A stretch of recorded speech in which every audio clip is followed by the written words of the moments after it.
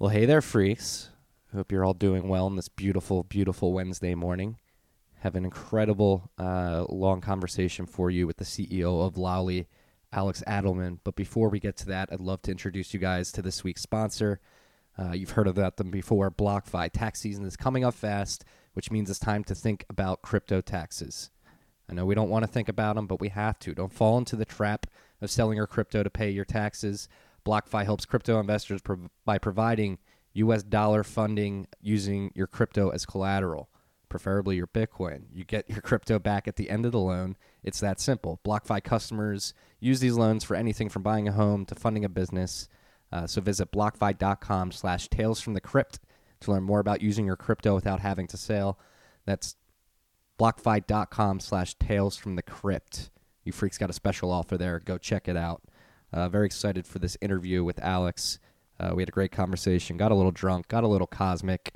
I think you freaks are going to enjoy it. As a little disclaimer, I think I must say this, Lolly is a sponsor of both Marty's Bent and Tales from the Crypt, though I did not bring Alex on because he's a sponsor.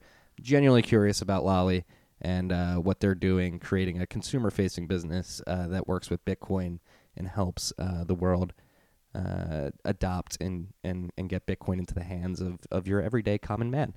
So I think we had a great conversation. So I hope you freaks enjoy it.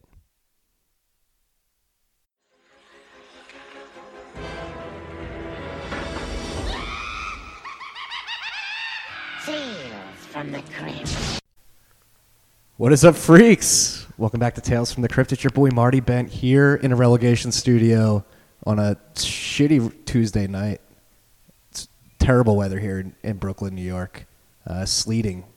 It's probably the worst weather you could probably get like in mid-February. But to warm up this cold February night, we've got a special guest here. Very excited to be speaking with this person. I want to introduce you freaks to Alex Adelman, CEO and founder of Lolly. Thank you Alex, for having me. welcome to the podcast. Thank you for having me. Thanks for coming, dude. Is now the time to say it? I guess. What's up, freaks? It was good. How'd it feel?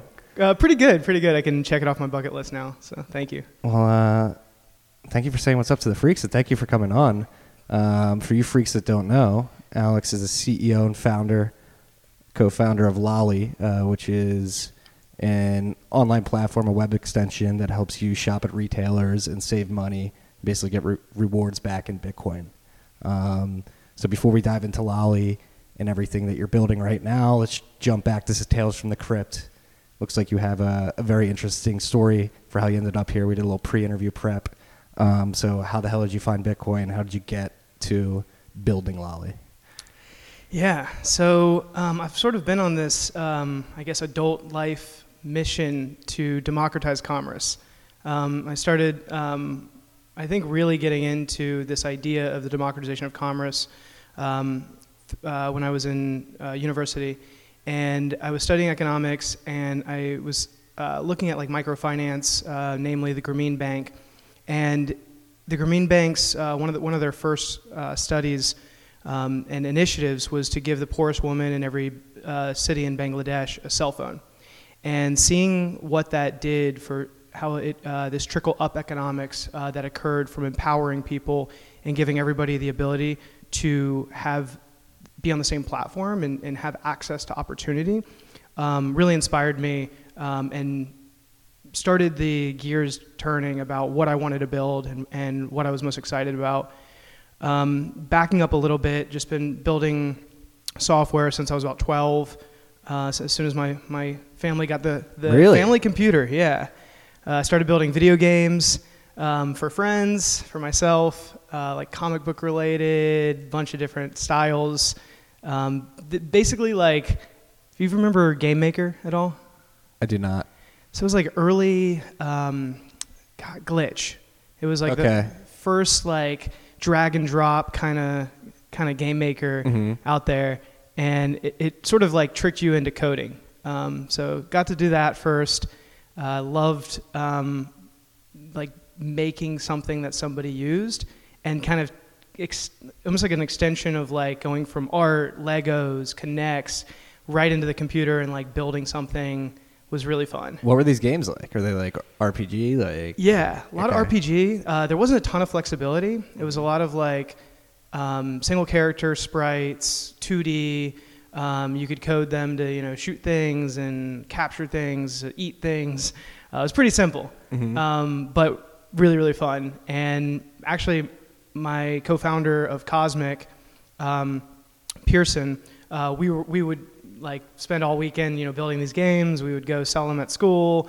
Sort of early entrepreneurial venture, if you will. what was that hustle like? It was good. It was. Right. I think we sold them for like $1 or something like that. I don't think we made much money, but it was fun to have like people. How do you hand off like, those use it. games? Like a file on a USB or a floppy disk at that time, or I want to say we burned it onto a CD? DVD or Okay. one of those DVD burners. I think I got it external. Yeah, it was good. That's seems like a bit more laborsome than like a mixtape or something like that. I should have just gone full SoundCloud back in the day. Yeah. SoundCloud rapper. Yeah, that was my mistake. That's awesome, though, dude. Yeah, it was So, fun. so did you go to UNC? Like you studied economics, but was sort of development and engineering always like with you while you're studying, or? Yeah, I always kind of looked at. I never really looked at it as like I never really got excited about the academics of computer science, and I also, truthfully, was an awful engineer. I was like terrible. Like I think played around with JavaScript, but I actually found that I really enjoyed like building bigger and bigger platforms that served more people, and I can't remember the client. Actually, I do remember the client. It's somewhat relevant. I can say this. I was building a back-end education platform for Remington Gun Company. Interesting. Yeah, and they were a client in North Carolina, and I remember like building this platform, and they wanted it in .NET, and I was like, I am not going to learn .NET. And so I remember like assembling a team of like 3 or 4 engineers all across the country, maybe even might have been one in Ukraine, and building this like back-end platform to like teach the internally people about all the different guns that they had, and how like the safety capabilities, how to talk about them publicly. It was a pretty cool platform. But that was sort of I think my first project where I was like, okay, I cannot build this, and I need a team to build it, and the end product came out better. And so I just sort of got, I think the bigger the projects, the bigger the impact. I wanted to keep going bigger, and I realized like I think I was better at the on the client side, Yeah. and actually the design, the product side, than I was ever being an engineer. So Yeah, product management's a fascinating thing, and like the whole concept of user experience design. So I caught like the UX bug in like 2014, and like it still fascinates me to this day because there's a lot of psychology behind it, and basically the study of human decisions and why they make those decisions, and designing flows and spatial sort of settings and visual cues to sort of design a complete experience is something that I don't think a lot of people appreciate at the end of the day. yeah, so sort of flip the script. What's your favorite app right now? Twitter. Yeah. Pretty good. Twitter's been number 1 for a while, and That's how we met. yeah, it's Yeah, how we met. it's our origin app.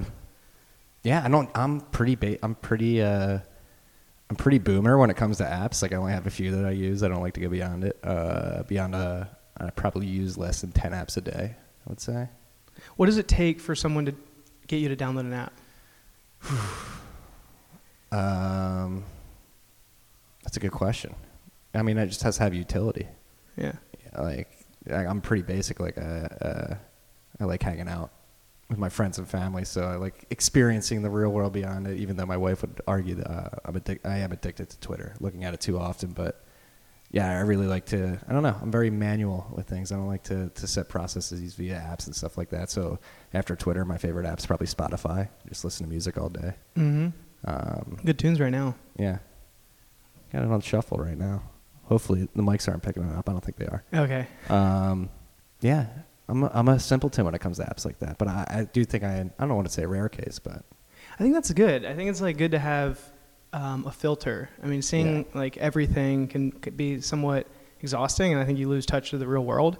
I always like get back to the basics, and like I go through like if I'm building something new, I'm like, I need to get inspired and I need to download a bunch of apps and see something I haven't seen before. But I think a lot of times it's just like, back to basics. Like what are humans doing in real life, and then how do you build technology around that? Yeah, right. That's a very prescient theme for the quote unquote industry that we're in, right?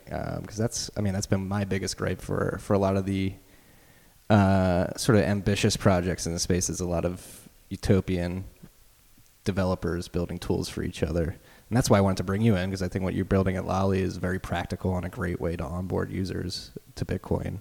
But again, before we get to Lolli, I know you have a story about how you ended up there. And am I okay to assume that description of developers designing things for other developers is apt? Yeah. I think that it had to come first. Mm-hmm. You need the developers to build for developers. And that's, I think, extremely important for the space. The infrastructure needs to be there so that I think people like me and my team can come and build on top of that. Mm-hmm. And I think, like, I'm so grateful for the road work that has been laid out for us to just run and play freely on top of their rails. And so, yeah, I'm really like thankful for that. But at the same time, I think we're hitting this point where we've all the entire space has done a ton of work, and now it's like, how do we bring this to the masses? How do we get the world using Bitcoin and get people excited about it the same way that they get excited about Twitter, same way they get excited about other fun apps that make up your top 10. Mm-hmm. Yeah, and you have to get people as excited as we are about it, which is like proving not impossible, but it is hard. It's hard to get people to, it is, because I believe to get excited about this, you have to question things that you assume are sort of never going to change or objective truth. And there's a lot of hard questioning and mental rewiring, if you will, to sort of get excited about this stuff. But let's talk about Cosmic and what you were building there, because it seems that like once you figured out what Bitcoin was, you got excited about it and sort of started building a business around it. Yeah. So I was studying economics in school, and like I said, got really excited about microfinance, enabling people, and kept thinking about this idea of how do you give everybody in the world the ability to buy and sell anywhere, and put everybody on this like equal playing field. Or at least give everyone the same opportunities to be on the same playing field. And so my team and I started building what we thought was a universal shopping cart. And this cart was going to live everywhere you were. It was going to be browser extension. It was going to be embedded as a JavaScript widget into sites. And anywhere you went on the web or mobile, you were going to be able to add something into your cart and buy it. Mm-hmm. So it was a two-sided marketplace. We had retailers on one side, and then we had consumers on the other that were buying, and then publishers as well. So it was a complicated business model to start with, and I think that a lot of it came out of naivety. We didn't really know what we were doing, but I think with any project I've ever taken on, we just sort of, or like me and my team, just sort of run at it and figure it out along the way. And so age like 22, knew very little about like building a business. I would say we knew a good amount about like how to build it, and I think we built something really powerful. But in kind of going back to what we were saying earlier, like understanding the consumer was one of my biggest learnings. And we were about like 6 to 9 months in and realized that the world didn't need a universal shopping cart. Mm-hmm. We were talking to users, we were interviewing like grandmas in Omaha, and like they were like, I want my Kohl's Cash. How do I get my Kohl's Cash? My favorite UX persona is the grandmas in Omaha. They're the best. And I was it's a fun story, and I'll get there, but I was literally in Omaha talking to grandmas. It was amazing. Incredible. So, so we just like set out building this thing called Cosmic Cart at the time. And huge fan of the name. We love to get Cosmic here at Tales of the Crypt, so huge fan of the name. Awesome. Thank you. Space is my jam. Space and now lollipops, candy. So I'm sure there's some intersection there at some point in the future. Oh, definitely. There's definitely some anime intersection there somewhere out there in the world. Yeah, something like that. So, so on this universe, we were trying to build the universal shopping cart. Talked to hundreds of retailers by this point and realized like they didn't want a branded cart that like lived everywhere. That was Amazon. And everybody was like, how do we fight Amazon? So what we built is we white labeled it for all these retailers, and we gave them a channel to sell into other channels. Still keeping with the mission of democratizing commerce and creating this abstraction layer on top of all these different platforms. So we integrated to Magento, Shopify, IBM, ATG, Hybris, you name it. Still giving everybody the ability to sell anywhere into any channel. And we were this abstraction layer that let you pay with any payment provider, any credit card, any debit card, anything. And wherever you were, whether in a magazine, app, ad, video, you could buy natively. Okay. So it was a really cool technology. And we had some really fun stories along the way. I'll be sort of brief with them, but we were building in North Carolina. We went out to Las Vegas to like go to this thing called Magic Marketplace, and we had gone through, it sounds bad, but we had gone through 5 CTOs at this time, and each one of them like couldn't build what we wanted to build. And so I had just found Matt, which I'll help, he's co-founder of Cosmic, co-founder of Lolly, like I would say my like partner in crime with like probably everything I have built and will build. It's always good to have a PIC. Exactly. and he does all the hard work. He's incredible, brilliant. Did you guys meet at UNC? No, we met on Google+. Boss. Yeah. Wow. One of the few. Maybe the only good thing to happen on Google+. One of the few connections on Google+. Yes. I love it. Yeah, we were in each other's circles. I think we were on the technology circle, the North Carolina circle, Java circle, like you name it. We just had a lot of overlaps. I love that. That's a first. It's a Tales from the Crypt first. And probably a last. Yeah. First and last. Cheers to that. So yeah, I met Matt, and Matt came in as like our third engineer at the time, and he was building like which is relevant now, this like privacy application called Frame that did bank level encrypted photo sharing and video sharing, I believe, too. Interesting. Yeah, so it was like Snapchat on steroids. And it's kind of cool to think about, like, when I met him, I was like, we're going into payments, we're going into commerce, we need privacy, we need security. I care deeply about that, and it was good to, align on just sort of morals and the ethics of privacy and security. So that was like a good alignment. He came in and in 2 weeks built a prototype for Cosmic. I was out in Las Vegas going booth to booth to booth, selling this dream. We ended up signing up 72 merchants that were interested in using this technology. So fast forward a little bit, built out the technology, ended up landing or getting some investment in Omaha, Nebraska, of all places. It was not... It was the Oracle of Omaha? It was sort of like... So there's a lot of people that like are Berkshire babies. They like their parents bought them like Berkshire Hathaway stock, and like they've done really well. And there's whole books about this, like these families. There's a Berkshire Trust Fund mafia going around. It was a Berkshire mafia. It was like, we like this idea, we want to invest in it.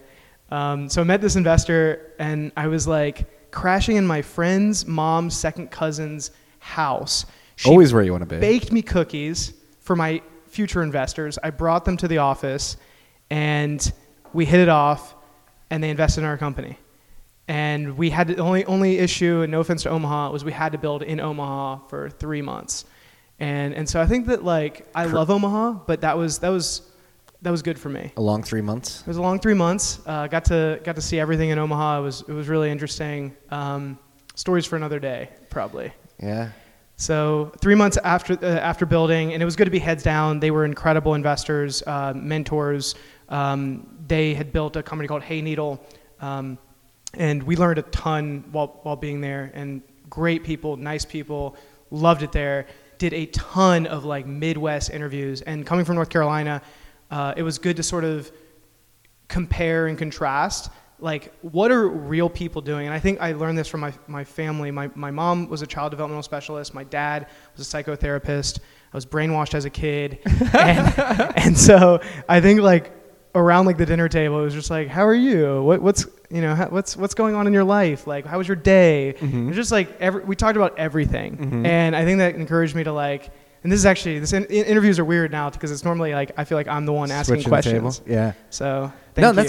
I'm happy you brought that up because as somebody who was born in Northeast Philadelphia, a very ragtag neighborhood, grew up with a potty mouth and fought a lot. And then we moved to Charleston, South Carolina when I was no way.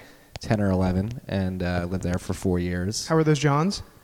There's Johns. The Johns are always good. Okay. Whenever you're Johning with a John, it's good. Okay. But yeah, we moved from Philly down to South Carolina, and that was a bit of a culture shock. Like, I realized, like, holy shit, people do things differently down here. It was a lot different. You had to say yes, ma'am, yes, sir. You had to shake hands and look people firmly in the eye. You weren't allowed to have potty mouth. Hey, y'all love it here. Yeah. And then when we lived there for 4 years, and then moved back to the Philly area, and that was like another culture shock. I was just getting used to South Carolina. I was like, oh my God, back in Philly. And then stayed in Philly for like 5 years, then went off to college in Chicago.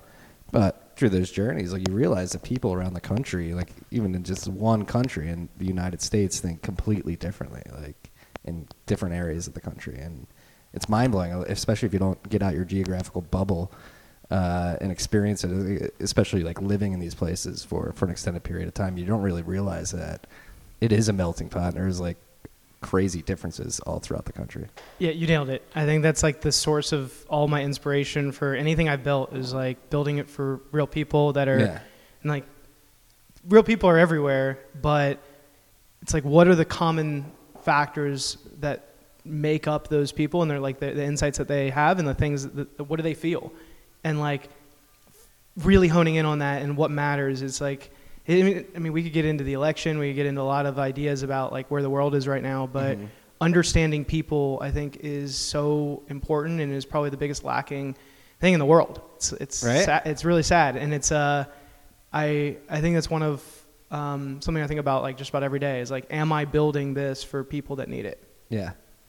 No, it's something I think about every day. I mean, and I'm not building a product like you, but like writing to an audience, it's like I definitely write to like a Northeast bro, or that type of Northeast freak. Yeah, Northeast freak. But it is something I'm always hyper cognizant of. Like, maybe I'm constricting my message a little bit by having a certain voice, but no, these are interesting problems, and this is why I like building products. And I think what you guys did at Lolly's made it so simple and so straightforward that anybody, regardless of what your preference is around the country, gets it so innately. Like, it's a great UX process.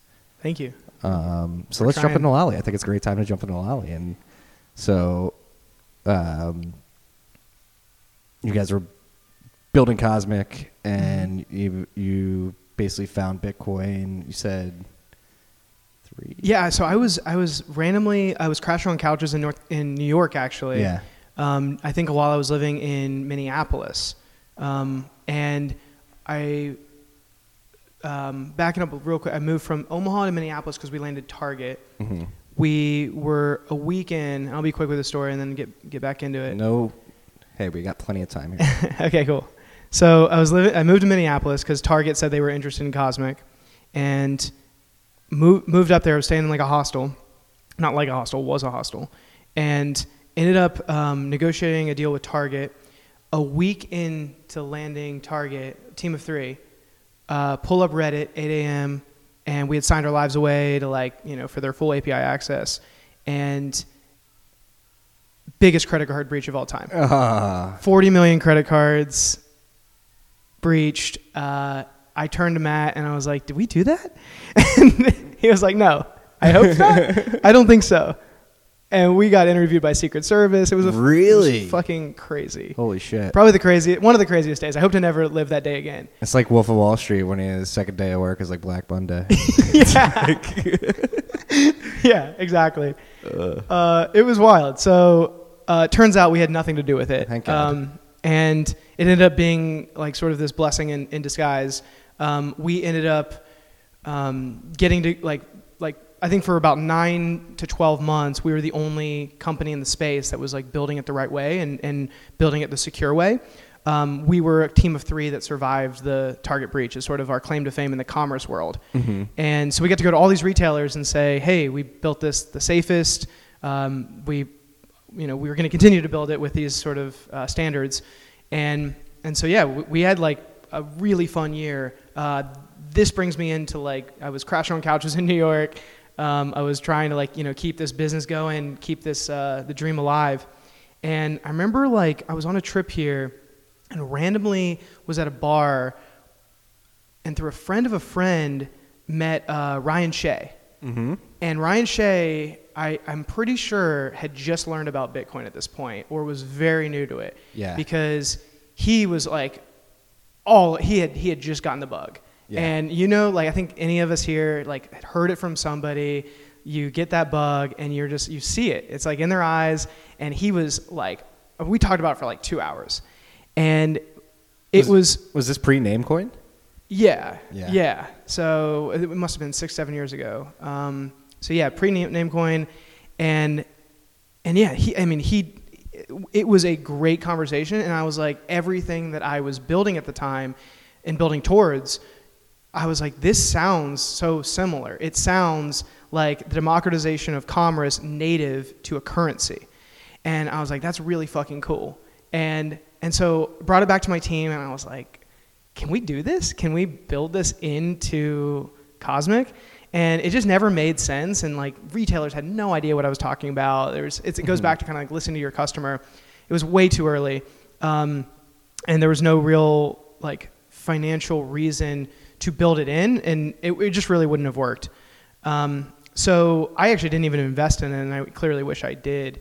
But I just kept like looking at it, researching it, keeping tabs on it. And I think probably like a year or two later is when I first I bought a Bitcoin. And I think it was when Coinbase came out, to be perfectly honest. Mm-hmm. So Coinbase came out, and I was like, I'm going to buy this. I'm going to have some skin in the game. And so I bought it. I think some of my teammates bought it.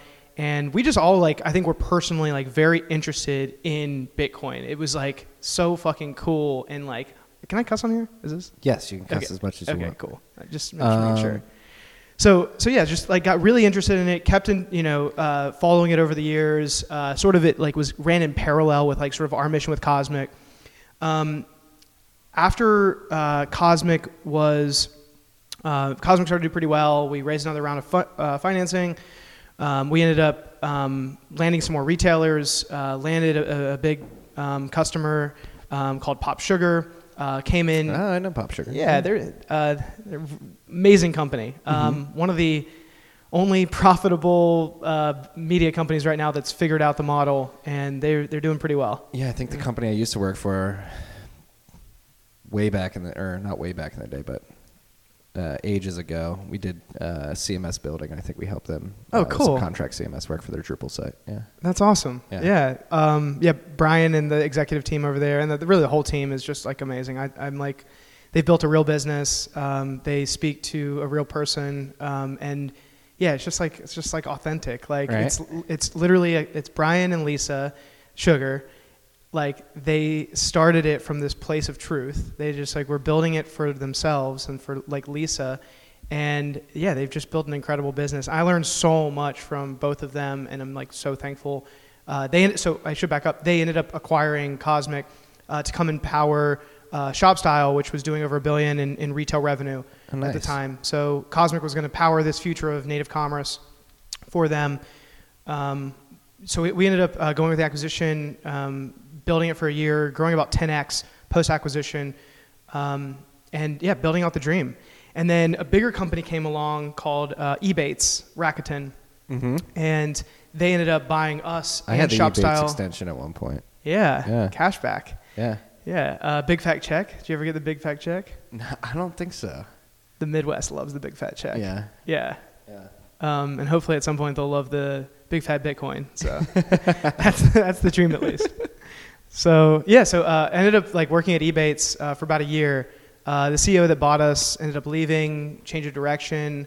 I ended up pitching them Bitcoin back, and they didn't know what I was talking about and weren't really into it. So ended up parting ways with them and started to it took some time off and started to think about what I wanted to build. And started went back to Omaha, went back to Minneapolis, went back to Chicago, North Carolina, and really started to think about like what I wanted to build and like explored a lot of ideas, but I kept coming back to this idea of, I guess at the time, crypto. I was like, this is so exciting. Mm-hmm. This enables people. It's like gives everybody the ability to be on a similar playing field. It is the democratization of commerce. And so many things had come out since learning about Bitcoin.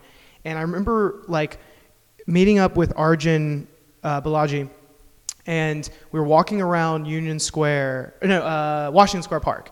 Okay. And I was on and on about like all the things you could do with smart contracts and Ethereum, and I was on this big Ethereum kick. Matt was like, my co-founder of Cosmic, was like building in Solidity, and we were playing with like a bunch of different ideas in that space.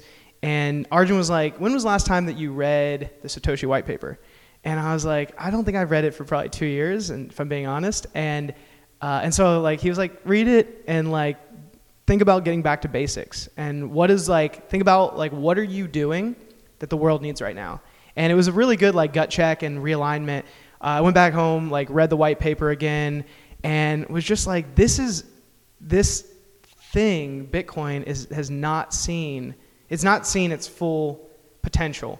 It's out there, it exists, it is this truth that I like first fell in love with, and yet the biggest problem that I think it faces is the distribution problem. What do you mean by the distribution problem? People don't know about it. People don't have it. It's like, how do you get it into people's hands? How do you educate people on self-sovereign money, free money, like the freedom of owning money? Like people don't know about it. And so my mom had been asking me about it. My sister was asking me about it. I'm on these text threads from friends from back home in North Carolina and Omaha. People were like, hey, how do I get this Bitcoin thing? How do I get crypto? Like, what do I do?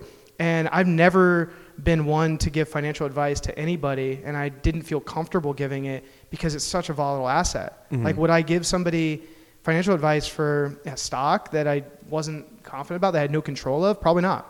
Definitely not. Yeah. So what I took a step back, and after talking with a lot of people, I was like, what am I good at? What is my team uniquely great at? And what do I care about? And I just kept coming back to this idea of like, we can build Ebates. We can recreate Ebates and do it for Bitcoin. And Ebates is arguably the best way of distributing cash. They're the best cash back company in the country and maybe the world. And how do we do that? But instead of giving cash back, give people Bitcoin when they shop online. Mm-hmm. So I started talking to retailers, and I went out and just like a madman, like kind of got these like flashbacks from early days of Cosmic of like this tenacity that I had when I first started building, and just like started reaching out to all my old friends, all my old contacts at all these different retailers. And I was like, what do you know about Bitcoin, and why would it matter to you? How did these old contacts react when you first reached out? A lot of them were like, what's Bitcoin? And that sort of was a great... Like had never heard of it, or like, all right, I'm ready to learn. Can you explain it to me? Had either never heard of it or like had mixed opinions of what they had heard about it from like the mainstream media. Mm-hmm. And so a lot of it was like education and realigning what Bitcoin was to them. Mm-hmm. And I remember I was on this call with... I like how you said that, realigning how it was. Because a lot of people get tripped up with the mainstream narratives, and it is a realignment, right? It totally is. It's how do you take something that somebody understands and help them understand what you're trying to give them. Yeah, it's like, help me help you. It's like peeling back the onion. You have to peel back the onion and then put it back together with like a better onion, you know? Exactly. Yeah, we're the onion of Bitcoin. Yeah. So it's basically like started to really listen to them, and what they kept saying is like, how do you bring me customers? How do you bring me new shoppers? He's like, you know, I remember I was on this great call with Hotels.com, and this entry-level employee there, he kind of like, he just sort of blurted out in the meeting, and he was like, so it's like points, but instead of points, there's no barriers, and you're turning Bitcoin into points. And I was like, whoa, that is good. It sounds great to me, yeah. Yeah. I was like, that's it. I was like, thank you. I am going to use that. And that started like that gave me this ammunition to go to all these other retailers and align like points are great for retailers. I personally think that they're bad for consumers because there's like all these arbs that they run, and there's sort of this like the retailers are like, gaming the system so that you don't spend them and all that stuff. Yeah. And for him to say basically points without borders or rules, it's like it realigned it's like you are giving people like points. They're earning this Bitcoin. They're excited to earn this Bitcoin, and they can take that Bitcoin and use it anywhere in the world. And then I'm a bit ignorant of this part of the industry in particular. Is it also good for the retailers who are like, we don't have to deal with the point system at all? And exactly. Okay. They are not locked in to the other point systems that have been created by the retailers, by the airlines, by all these other rewards networks, because they're locked into those ecosystems. This is sort of an abstraction layer of a loyalty system. It's like, be loyal to Bitcoin. Like the loyalty layer is on Bitcoin, and it's not on like anything else. It's beautiful. It's like, how do you get people loyal to Bitcoin?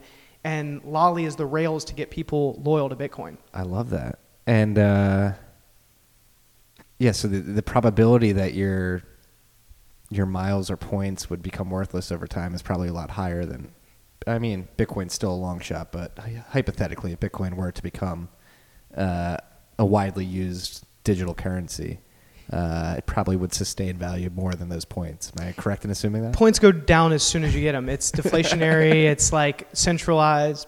Points are controlled by, they can make those points whatever they're worth or whatever they think they're worth. And it's just an arb. Like I think a lot of people don't understand. I mean, it's why like things like the points guy exists. He's like trying to help you with the arb. Utilize them right away. Yeah. Yeah. And there's all these games online. It's like, I mean, points are a game. It's this funny thing that people try to like game, but at the end of the day, you're getting gamed. Oh, it goes beyond online where people are getting people to set up bank accounts in foreign countries and arbing internationally and stuff like that. There's a whole racket to the point system. Totally. Yeah. And I really shouldn't hate on points too much because like we built our model to actually work on top of points. So like you can get your points and you can get your Bitcoin is sort of something I should make very clear. I think that the points exist, and I think points are good for certain merchants. But for the end consumer, like I think Bitcoin is better than points. It has value. Yeah. I mean, if given the choice, I would hope people would choose the sounder store value over time. But we'll see. We'll see. Having the option, that's what I wrote about in the I didn't write about this specifically, but I mentioned it today in the newsletter, is that Bitcoin presents an optionality, at least 10, that had not existed 1 decade before today. So that optionality is there, and now you can extrapolate that to points and retail shopping too. It's like, hey, do I want the points or I want Bitcoin? Now I have the option, which I think is a great segue into like, how does this all work? Like, what are the mechanics behind it? Like, how are you guys providing the service? How are you basically valuing how much Bitcoin people get per transaction or per purchase? Excuse me. Very fascinated to hear more about that. Yeah, so we go to the retailer and we say, we are going to bring you a unique customer. We're going to bring you someone that might not have shopped at your site, and when we bring them that shopper, we want to reward that shopper for being loyal to Bitcoin, for being loyal to Lolli. The retailer likes that because they're getting a new shopper that might not have shopped at their site. And we like that because we're getting to reward our users time and time again every time that they shop across all these different verticals. And then clearly the shopper likes that because they're getting something, they're being rewarded with something, and they have this positive connotation with both the reward, Bitcoin, and the retailer. So it's sort of like, I mean, I'm not trying to like sugarcoat it, but like literally everybody wins in our model, which is part of the beauty of like the cashback model that I give credit to Ebates. They've been building a company for 20 years and they nailed it. Like, it's like, good. And that's like another theme of this podcast, like Bitcoin's incentives sort of like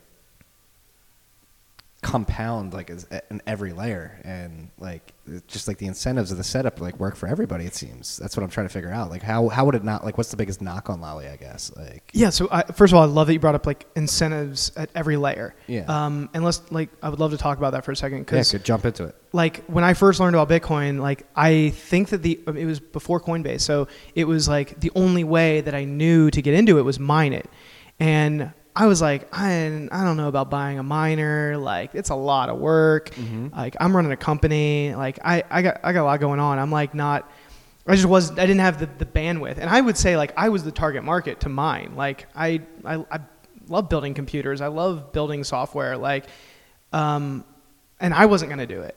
And so mining is like at its core is like there's a set amount of the population that is going to do it. And like when we go back to like what we were saying earlier, like thank you to all the miners out there for building the infrastructure, for like letting us build on top of what you're building, and like it has to exist.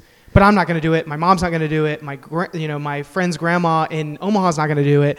Like, yeah. I wanted to interrupt because I thought of a great analogy for this over the weekend. As you may know, if you read the band, I'm a huge college lacrosse fan, and basically lacrosse goalies are the miners of the lacrosse world. You have to be a little crazy. You have to be a little out there. You have to be a little risk-taking to be a lacrosse goalie. And as a lacrosse player, anybody who's ever played lacrosse knows that you thank your goalies because they're taking a huge risk, getting a rubber ball pelted at them at like 115 miles an hour. Goalies are the miners of the lacrosse world, and the miners, that's what they're just like eating it on the chin, but they're like crazy nuts. They're like, I want to do this. I need that clean Bitcoin. So I have a talking similar analogy, and I like that we're going with analogies. So I played rugby in college, mm-hmm. and there's a position called the hooker, and it's a real position. It's not a made up name, and literally their job is they're in the middle of the scrum. And they've got like 800 to 1,000 pounds of pressure going from each side. And they're like in the dead center. And typically it's like a smaller guy. And their job is to hook. Like they hook the ball when the ball is fed in. Mm-hmm. They're just like these dudes break their necks. They like get, it's just a very injury prone position. But their job is to actually mine the ball so that your team wins possession. And so I would say like, similar analogy, the hooker is the miner, feeds it out, and then the like I was a back. I have a fond memory of like being a freshman, like coming from wrestling to rugby, and like being like there was an open position at a hooker because no one wanted to be the hooker, mm-hmm. and it's actually oddly similar when I actually think about it. It's the first time thinking about it. I like raised my hand because I'm opportunist. I like am very excited if like I could be a starter for a position. I remember raising my hand because there was an open position, and one of the seniors grabbed me and was like, "You don't want to be a hooker." So probably similarly to like people being like, "Yeah, you don't want to mine. Like you're like just buy." Yeah, you're better off just buying. Yeah, back here on another layer. So I like took the fullback position. I got to like get all the glamour, be the winger, get the score, the tries, and like wave to my girlfriend on the sideline. So yeah, it's kind of similar, but yeah, I like analogies. Yeah. No, but let's get back to the specifics of like the incentives on these layers. Like it seems like for everybody involved, at least in the Lolly closed circuit, I guess, if you will, whatever you want to refer to it as, seems incentivized to participate in this system. And I guess let's just like keep building on like the incentives that compound on these other layers. Like, how did you notice this? And I think you came to the conclusion pretty quickly that this existed, and how hard is it to make these retailers see this incentive and understand it? Yeah, so it's a great question. So I think there's like the layers on the consumer side are mining. Very few people are going to do investing, buying Bitcoin. Very few people are going to do as well. Like if you look at how many users that are on even Robinhood or E-Trade or anything, buying and selling stocks, it's a very small population. Mm-hmm. And I just looked at that and I was like, is that really, like, that's not going to solve the problems of Bitcoin. Like, that'll get it to, a few million people. Like, that's cool. Like, needs to exist. It's the next phase of the retail cycle, but it's not the end game. You're not going to have 7.5 billion people investing. Just like not the real world. Yeah. So I thought a lot, like deeply about just even like regardless of my experience. I was like sort of coming off an exit, 2 exits. I was like excited about building something new, and I was like, what am I going to build? Like, and I just kept coming back to this idea. I was like, shopping. Like, everybody fucking shops. Everybody has to buy things. Like, and it's not even about things. It's about experiences. It's about like buying things for your office, like buying office supplies, buying bourbon, buying things that you want, and like, call it capitalism, consumerism, whatever, but it's utilities. Like, you need to fly to go visit your family. You need to go fly for work. Like, you need to stay in a hotel. Like, you should be able to buy something and get a reward for it. Like, that's the state of the world right now. Like, how do you get rewarded? Like, as a consumer, we can shop anywhere. We have the freedom of choice. And so how do you give somebody the ability to like get into Bitcoin and get a reward for shopping at this retailer? And started to go to, like I said, to these retailers and figure out like what they really cared about is shoppers, driving shoppers. And similar to the Cosmic problem, how do they compete with Amazon? So everybody was like, how do I draw more customers away from Amazon? And so that's what we're doing. Like, we're letting you have choice, and we're saying you can shop at hundreds and hundreds and hundreds of retailers for a ton of different, like just about every category, and buy something and earn Bitcoin when you shop. And you don't need to invest. You don't need to mine. You don't need to do that to play a part in this world that like we're in. And that's really exciting. So that's what we're building. That sounds dope. And thank you. So how do like the mechanics of getting the Bitcoin to the user work? Do you guys have like a pool of funds that you're siphoning off, or are the retailers giving you a deal and you're using the cut of that deal to buy, market buy, and then get the reward? How do like the mechanics of the distributing of the Bitcoin work? Yeah. So if you're allowed to disclose. Of course. Yeah. Transparency. So consumer buys something from the retailer. Retailer says Lolly drove the sale. They pay us in fiat. We buy Bitcoin and we send it to their Lolly wallet. They get Bitcoin, gets locked in. They own the Bitcoin. I am a big believer, like, not your keys, not your coin. So when you hit a certain threshold, $15 right now, you get to exchange that, send that to your own addresses if you want to, or you can cash it out for USD if you want to do that as well. Boss. So easy on-ramp, and in my opinion, super easy off-ramp. Yes, you guys allow people to withdraw, correct? Correct. If you go to lolly.com//account, you can withdraw, and you can move it to any address, move it to your US dollar bank account through ACH. We do fees at cost for US dollars, and then, the cost of doing any sort of transaction on Bitcoin, we don't take any off that.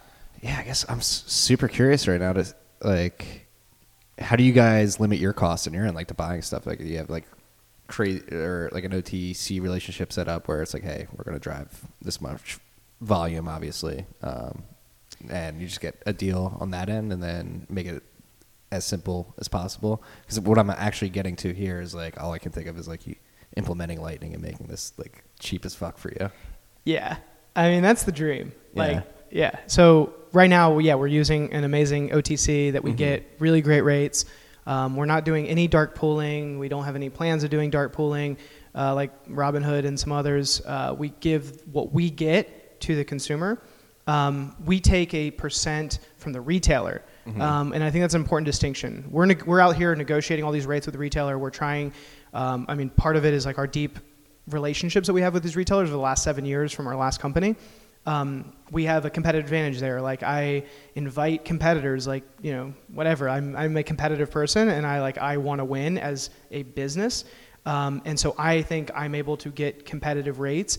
But part of that is like I'm actually competing more so with the Ebates of the world to get those competitive rates than anyone out there. So I'm going out there and pulling up my Rolodex, like trying to get these retailers on board, trying to get the best rates for our consumers, our shoppers, and getting them these rates, transferring it to Bitcoin, and passing as much on to people as possible. Clearly, we need to make this business work so that we stay alive. So we take a small percent from the retailer side because we're driving these consumers Obviously. to their site. Obviously. And that's what like fascinates me. It seems like a sick setup, and it can only be sort of refined and streamlined going forward, especially if things like Lightning Yeah, blow so up. I met up with Elizabeth a couple days ago, actually, and we've been, I think, long-term like internet friends for a while. But it was great to meet in person and hear her vision, very similar mission for the future. Mm-hmm. And like I think I told you earlier, like I got on this big Ethereum kick because I just sort of thought that Bitcoin wasn't going to be able to scale, and projects like Lightning make me really, really excited for the future of commerce, the future of Bitcoin. And I think one of the most exciting things, like I sort of envision this sort of like product UI that I'll open source on your podcast, which I think is like really cool. It's like transfer it faster. You know, you have the Lightning, literally, like, I'm picturing like the Lightning icon. Mm-hmm. Transfer it fast, Bitcoin, and then transfer it slow. You've got like the tortoise. And you've got like US dollars that, 7 days later you can get your cash. Way to go. Cool. Right? I mean, seeing what Jewel and Casa have done with their extensions, it seems like it should be pretty simple to implement what they have. I mean, maybe you can be compatible with the Casa node or something like that and just hook up directly there in your extension. I think that's what Casa's actually working on. I don't know. So we're running our own nodes. I think Casa's awesome. Like I mean, I think like first time around, like starting Cosmic, I kind of looked at the world with this. Yeah, and I'm not even talking about Casa in particular. I'm just thinking, because I'm thinking of my node because I have a Casa node, but make this extension compatible with like Pierre's node launcher or something. Oh, like yeah. that, or anything, like any node, just make it compatible and just hook up. Totally. Obviously, you guys are thinking about this. I'm just thinking aloud here. Yeah, so I love those projects. I think like I used to look at the world as like a zero-sum game, and I think that was like a flawed logic. And we're all in this together, and I think that it's like, how do we compound upon each other's infrastructure, and how do we build, something for everybody? And the pie is pretty fucking big. It's like, we can all enjoy, the end game. I think we're in such early days that I'm really excited to like collaborate with a lot of these projects, Jewel, Casa, Elizabeth, with Lightning. And the way that I see this actually playing out is, we have these partnerships with right now over 500 of the top merchants in the country, arguably in the world. And what I think our contribution is like, how do you get them to accept Bitcoin? Mm-hmm. We've already won, I think, in getting them to reward with Bitcoin. And you have to give people Bitcoin to get someone excited about it. Mm-hmm. We have thousands of users right now that are excited about Bitcoin. They're earning it. They're choosing it over cash. There's plenty of cash back programs, but they're choosing Bitcoin back over cash back. So we have these users. We have, I think, all the users that want to earn Bitcoin instead of like buy it. The next phase is like, okay, now that they have it, how do you get them to spend it? How do you get them to use it across all these retailers? So my next challenge over the next 5 years is going to all these retailers and saying, let me help you spin up a Lightning node. Let me give you this like ability to do no cost transactions, next to no cost transactions, Lightning fast transactions, and distribute this to thousands of retailers that want no fees, that want trust across the network. Like, how do I give this? And that's the next phase of Lolly. That's incredible. And this is actually very much in line with a conversation I was having earlier this week with another Bitcoin. And it is like, we need to create the closed loop system that's always been envisioned. Like when the consumer has the optionality to just keep their Bitcoin in the Lolly extension and spend it at a retailer, that's going to be incredible. But again, and specifically with Lightning, obviously it's not a foregone conclusion. It's still reckless to experiment with it, but I do believe that the vision is there, and there are some predictable paths through which this technology can go. And after a conversation I had earlier this week with a Bitcoiner here in New York, like, it's going to get to the point where you go to these retailers, you're going to be like, it's irresponsible for you not to use this. Like, the fees are so burdensome for you in the incumbent financial system that literally, as a CEO, as an owner of this business, it is irresponsible for you not to use this technology because it is so cost savings. If you can figure out a way to basically hedge the volatility. You nailed it. It's like goes back to, what do people want? What do companies want? Mm-hmm. Like, how do you make Bitcoin attractive to retailers? Like, I think we figured out, like, how do you make it attractive to consumers? You literally make it free. Like, great, we've done it. Mm-hmm. It's out there. Anyone can earn Bitcoin for free using Lolly. Like, done. The next phase is going to retailers and saying, what are your biggest problems? Like, I know your biggest problems, but what are your biggest problems? It's like chargebacks. Mm-hmm. You pay, like, international commerce. I come from the payments world, and I am always surprised with how few Bitcoiners come from the payments world, because, like, the payments world is riddled with problems. It is like, I mean, just as a 22-year-old, like, coming into the payment space, I'm like, this is a fucking mess. Right? Like, what? Like, you want to pay what fees for what service to every single fucking time? Like, it made no sense to me. And it was just a tax of doing business. Every time you pay 1.5% to the banks, the acquiring merchant, the credit card companies, over and over and over again. And it's just this assumed tax.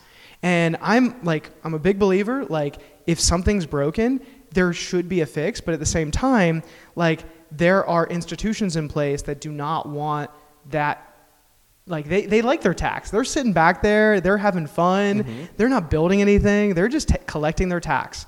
What value are they adding?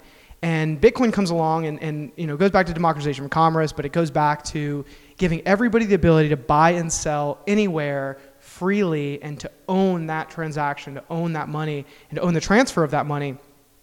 And when I learned about Bitcoin, I'm like heads deep, or like into this like space, and I'm like, why are we paying all these taxes for, like, for these payment companies that aren't doing really anything that Bitcoin does, like, where everybody is verifying. Right. And so I got really excited about that idea, sort of tucked it in the back of my head, and came back to it when I was building Lolly.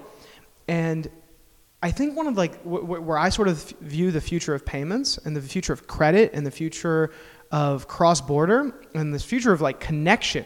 Like, Bitcoin is this connective tissue between 7.5 billion people. Mm-hmm. Everybody can own it. Everybody can transfer it to each other. Like, you can't do that for other currencies. It's literally impossible.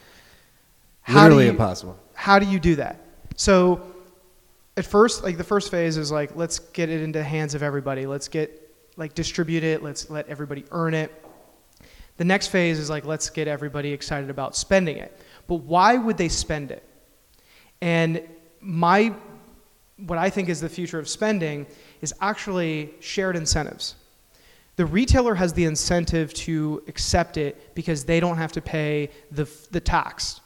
They don't have to pay the 1.5%, but it's not even the 1.5% because that's actually kind of small in relative to chargebacks. Chargebacks with international commerce are fucking massive. The company I work for, I work for an online ad platform that is experimenting with Bitcoin, and for our crypto publishers, we only accept Bitcoin, like, because of chargebacks in particular. And, like, it's immutable. It's beautiful. It was like the scammer problem, the ICO problem went beyond, like, just launching ICOs. These people were buying ads with credit cards and charging it back, like, basically running, like, after they would charge the credit card, say it was fraudulent, get the money back, and we were like, all right, we're just going to accept Bitcoin for this. Look at the best payment companies in the world right now. They're tacking on fraud detection. It's Bolt, it's Stripe, it's Adyen. All these companies have built probably collectively 40, 50, maybe more $1 billion of market value in the world by building fraud detection services. Like Bitcoin is fraud detection native in a currency. Mm-hmm. It's immutable. Why would you pay with Bitcoin if you not going to get it back? Yeah.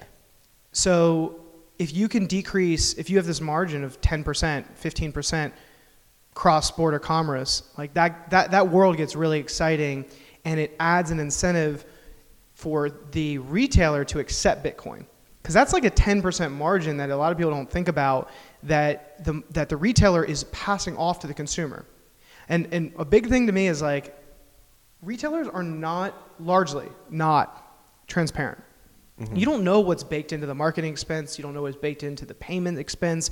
You don't know any of this. Thus, the consumer just pays. They're happy to pay with their credit card. Like, yay, Visa, paid with my credit card. Why are you getting those points? Like, why are you getting these, nice rewards? It's because, you're paying with something, and it's you're responsible for something. You're on the hook for something. But the beautiful part of Bitcoin that I think aligns with every party and everybody wins is giving everybody the ability to win. And the retailer wins because they decrease the chargebacks. The consumer has to be trusted. Otherwise, they lose their Bitcoin. Way to go. Mm-hmm. And the retailer's happy to accept it. And so you're decreasing the chargebacks to near 0%, because you can't get it back. So everybody wins. And I look at Lolli owning those rails and Bitcoin being the rails that we transfer payments in the future. Thank you for building it. I mean, maybe that's what people need to realize that this is important. It's just to see it exist in front of them. Like, oh my God, this exists, and I can avoid chargebacks by just literally only accepting Bitcoin. And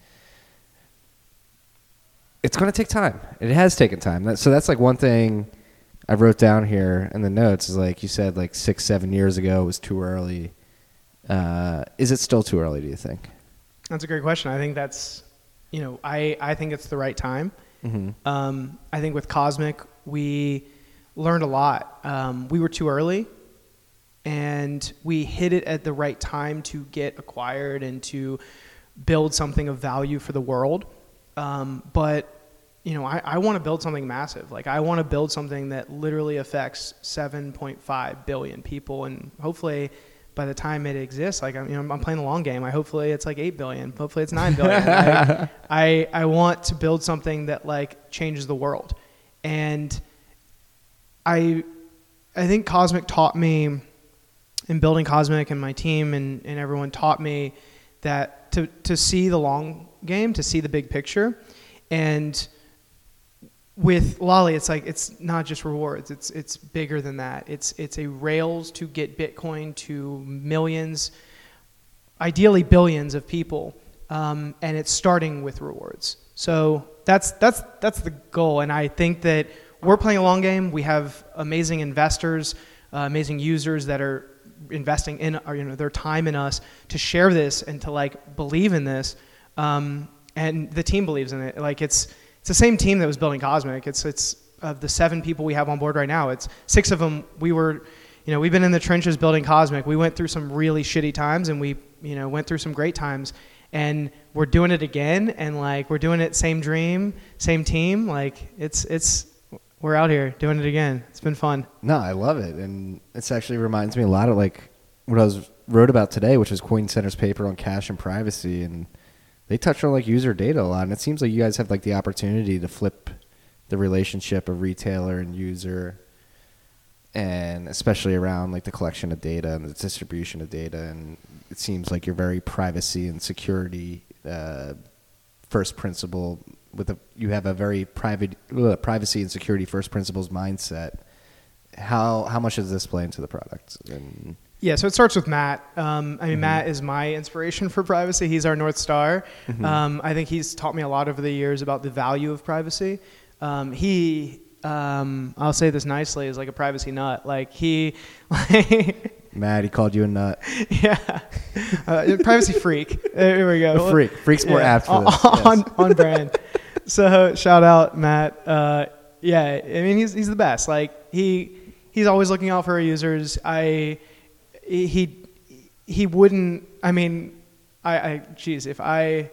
he won't even let me code anymore. He won't let me submit any code. So I have no say of it other than like, he's our North Star. Mm-hmm. He cares about our users. With everything that we launch, we have privacy in mind.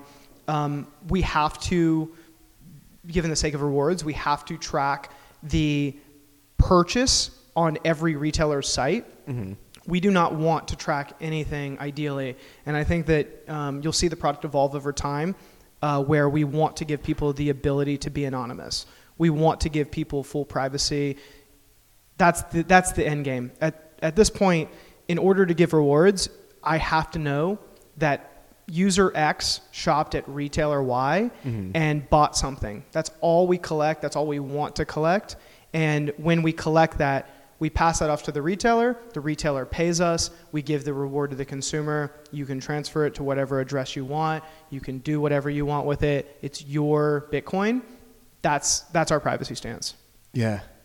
No, and it seems like a huge uphill battle. And I mean, I can't imagine a way in which e-com is like, I can't imagine a way in which to avoid giving up at least some information in the way that e-commerce is structured in its current form.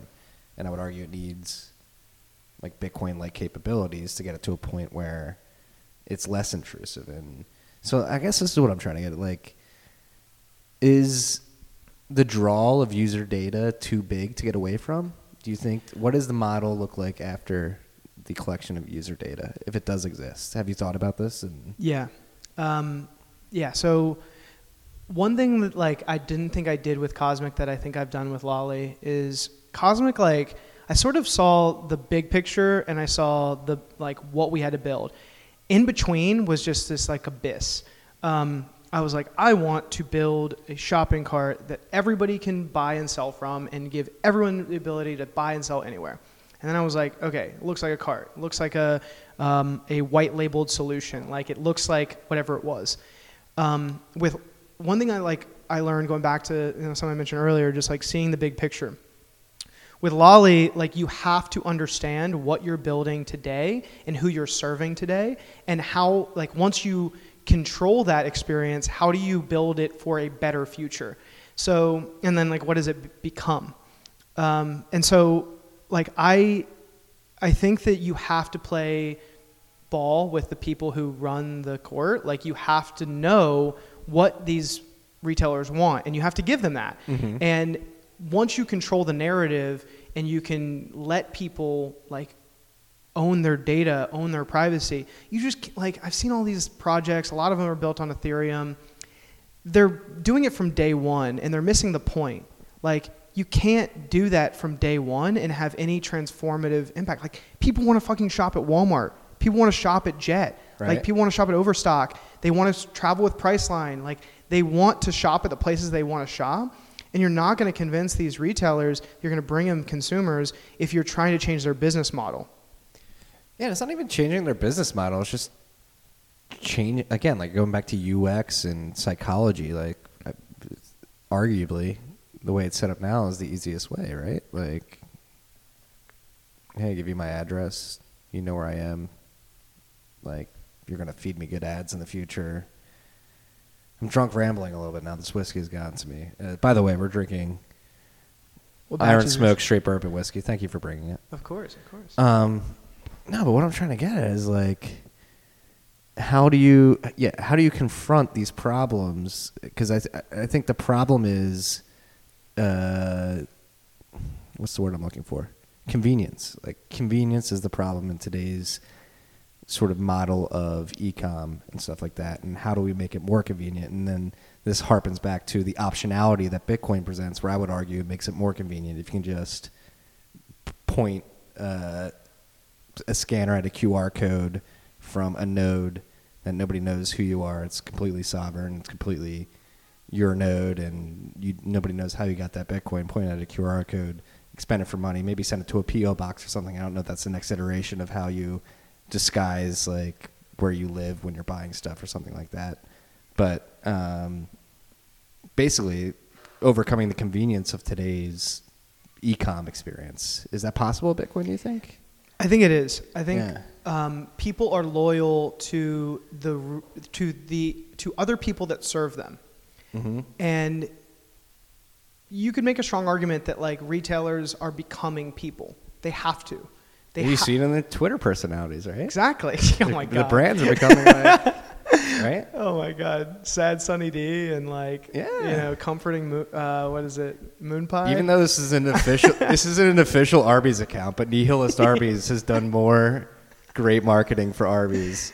Yeah. Just for like, I don't know. It's my favorite account, but like, so I would actually eat Arby's after reading Nihilist Arby's tweets. Like, even though it's not an official account, but like the personalization of brands, the personification, if you will. Yeah. It is happening, and it's becoming more real. I come from Philadelphia. I would argue the Sixers have the best sports Twitter brand in any franchise, in any sport. Trust the process. Trust the process. They've been on it for years. I was in this morning, I was in a yoga class, and the teacher goes, trust the process. And I was like, is she a Sixers fan, or is like this just the universal truth right now? They memed it into reality then. It's like, it all comes back. It's like, yeah, this world's pretty interesting right now. Mm-hmm. Like, it kind of comes back to original marketplaces. Mm-hmm. Like people selling to people in the same space. It's like they want this good. It's something they need. And at the end of the day, like the more personal brands are, the more those brands people serve us. Like that's where we want to shop. And so if the brands are saying, like look at Everlane. Everlane is a great example. Love Everlane. Great product. Huge fan of Everlane. Hey, shout out Robin Betchel. She's an Everlane investor, reads the Bent, listens to the podcast. Shout out to you, Robin. Didn't even know we had some Everlane fans here. My last 3 duffel bags for weekend trips when I bring a carry-on are Everlane bags. I'm wearing an Everlane shirt right now. Boss. Oh, no, just kidding. I'm not. I thought I was. We're going to pretend you were. I was. Oh, yeah, cut it out. Yeah. Love Everlane. The transparency that they're bringing to being like a brand, I think is amazing. I think brands need to go that route, and they are going that route. And as soon as they start going that route with payments, and they show you like the tax that they're paying to the credit card companies, to the banks, like right now they're just showing you the tax that they're paying on the marketing expenses, and they're saying we're not willing to pay the Facebook tax. We're not willing to pay these, like, the ad expenses of like reaching you. We're just going to make the best fucking product, and we're going to be a great brand, transparent brand. Like that's the shift that's happening right now in commerce. And the next phase of that, I think, will come into the payments world. And they'll say, how are we accepting payments? Why is it important? And I think that we're at the leading, we work with Everlane. We work with the most transparent brands in the world. And the consumer has to trust these brands in the future. Like they're tired of having their data leak. They're tired of this. They need this transparency. But the brands need to also protect their consumers. And so I think that there will be sort of like if not already, a day of reckoning when like these people, when these brands realize they need to protect the consumer. Mm-hmm. And I think that comes in the form of Bitcoin. It comes in the form of letting people check out privately. It comes in the form of like letting people like own their data. And I don't want to, be cocky, but I think I think we're taking the Apple approach. We're not probably going to be first, but we're going to be the best, and we're going to be the safest, and we're going to be the most private. And if we always sort of hold that as like a North Star, and we always work with the best brands, and we care about people's privacy, like I'm okay with like not hacking on Lightning right now, not hacking on Lightning professionally right now, like because I want to make sure that it is the best, and I have high confidence that it is the best. But I need to see it in action, and then I'll take it to our brands. When I take it to our brands, I want to know it's the fastest, safest way, and we have a high, Like, we're the ones that were talking to, like, literally brands that are doing $72 billion in revenue. Like, Boss. sorry, bigger than that, hundreds of billions of revenue. Boss. Like, if I go to Walmart, and I say, like, I need you to accept Bitcoin, like, that's a big ask. Right. Like, imagine if Walmart accepted Bitcoin. Like, what would that do? What would that do? Blow people's minds. Pomp would tweet about it. This virus would definitely be spreading. Love you, Pomp. We just landed 1-800-Flowers, and I have this tweet in drafts. It's like, the iris is spreading, and it's I love that. It's yeah. Shout out to Pomp over there. Yeah. No, but I love that you're a little cocky. We're big fans of finding bravery in your bravado here at Tales from the Crypt, and I think it's important. And like you said, it's going to get to a point. I like that you are not apprehensive, but just cautiously optimistic about Lightning in particular. But I do, like I said earlier, like the vision is there. Like you can see it. Like obviously, we are probably more technically savvy enough to interact with this technology at this point, this stage of its development. But even though it's a little clunky here and there, it's definitely not the most seamless UX right now. The vision is there. It's like once you like use a Joule extension to play somebody in chess around the world and wager 500 Satoshis, which is less than a fucking penny, like that's when it's like, holy shit, like this stuff works. I just won 500 Satoshis. I won half a penny. It's not like I'm not psyched that I won half a penny. I'm psyched that I could win half a penny. Like it is there, and again, slowly but surely over time, I think it will be bought out. And I love that you guys have this long-term vision of just waiting for it. And it seems like you have a pretty baller retail network that maybe you can flip a switch at a certain point in time. It's my contribution. Yeah, I feel like everyone's done so much work, and to bring something to space, it's like it's my team and I. Like this is what we're good at, and this is what we want to bring to the space. And yeah, it's like it's a team effort. It's like everybody on the Lolly team believes in this thing, and like let's bring it to the world. Fucking love it, man. We're not done yet.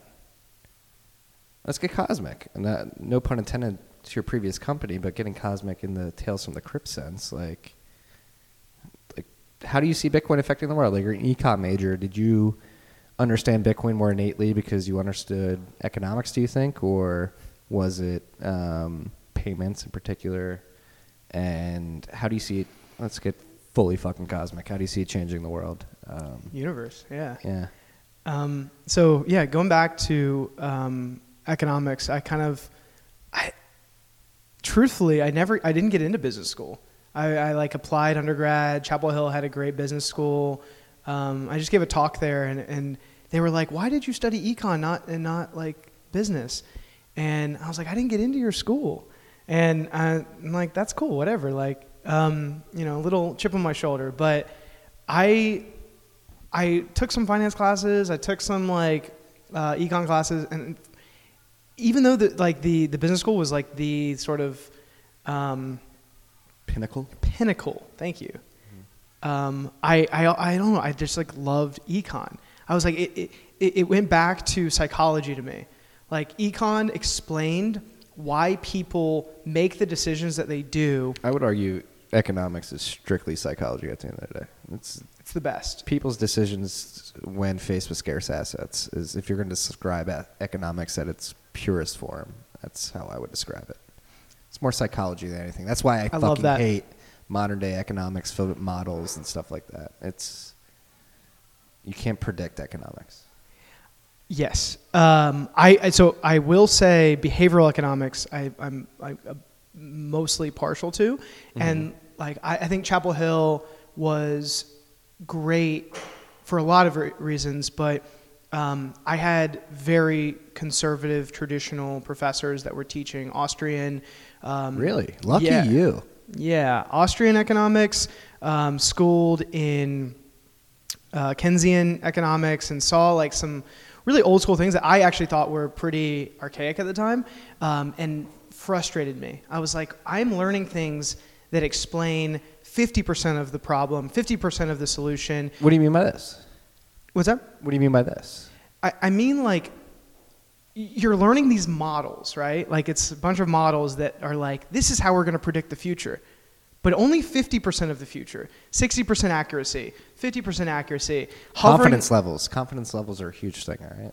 Confidence levels, sure. Yes. Yeah, it's like give or take 50%, sure. Yeah. But mostly give. Like, how do you take, how do you increase that, like, degree of accuracy? And like coming from like a family that is like a big believer in mental health and psychology and like understanding people and why we make the decisions that we do as human beings, merging these two ideas between like psychology and economics.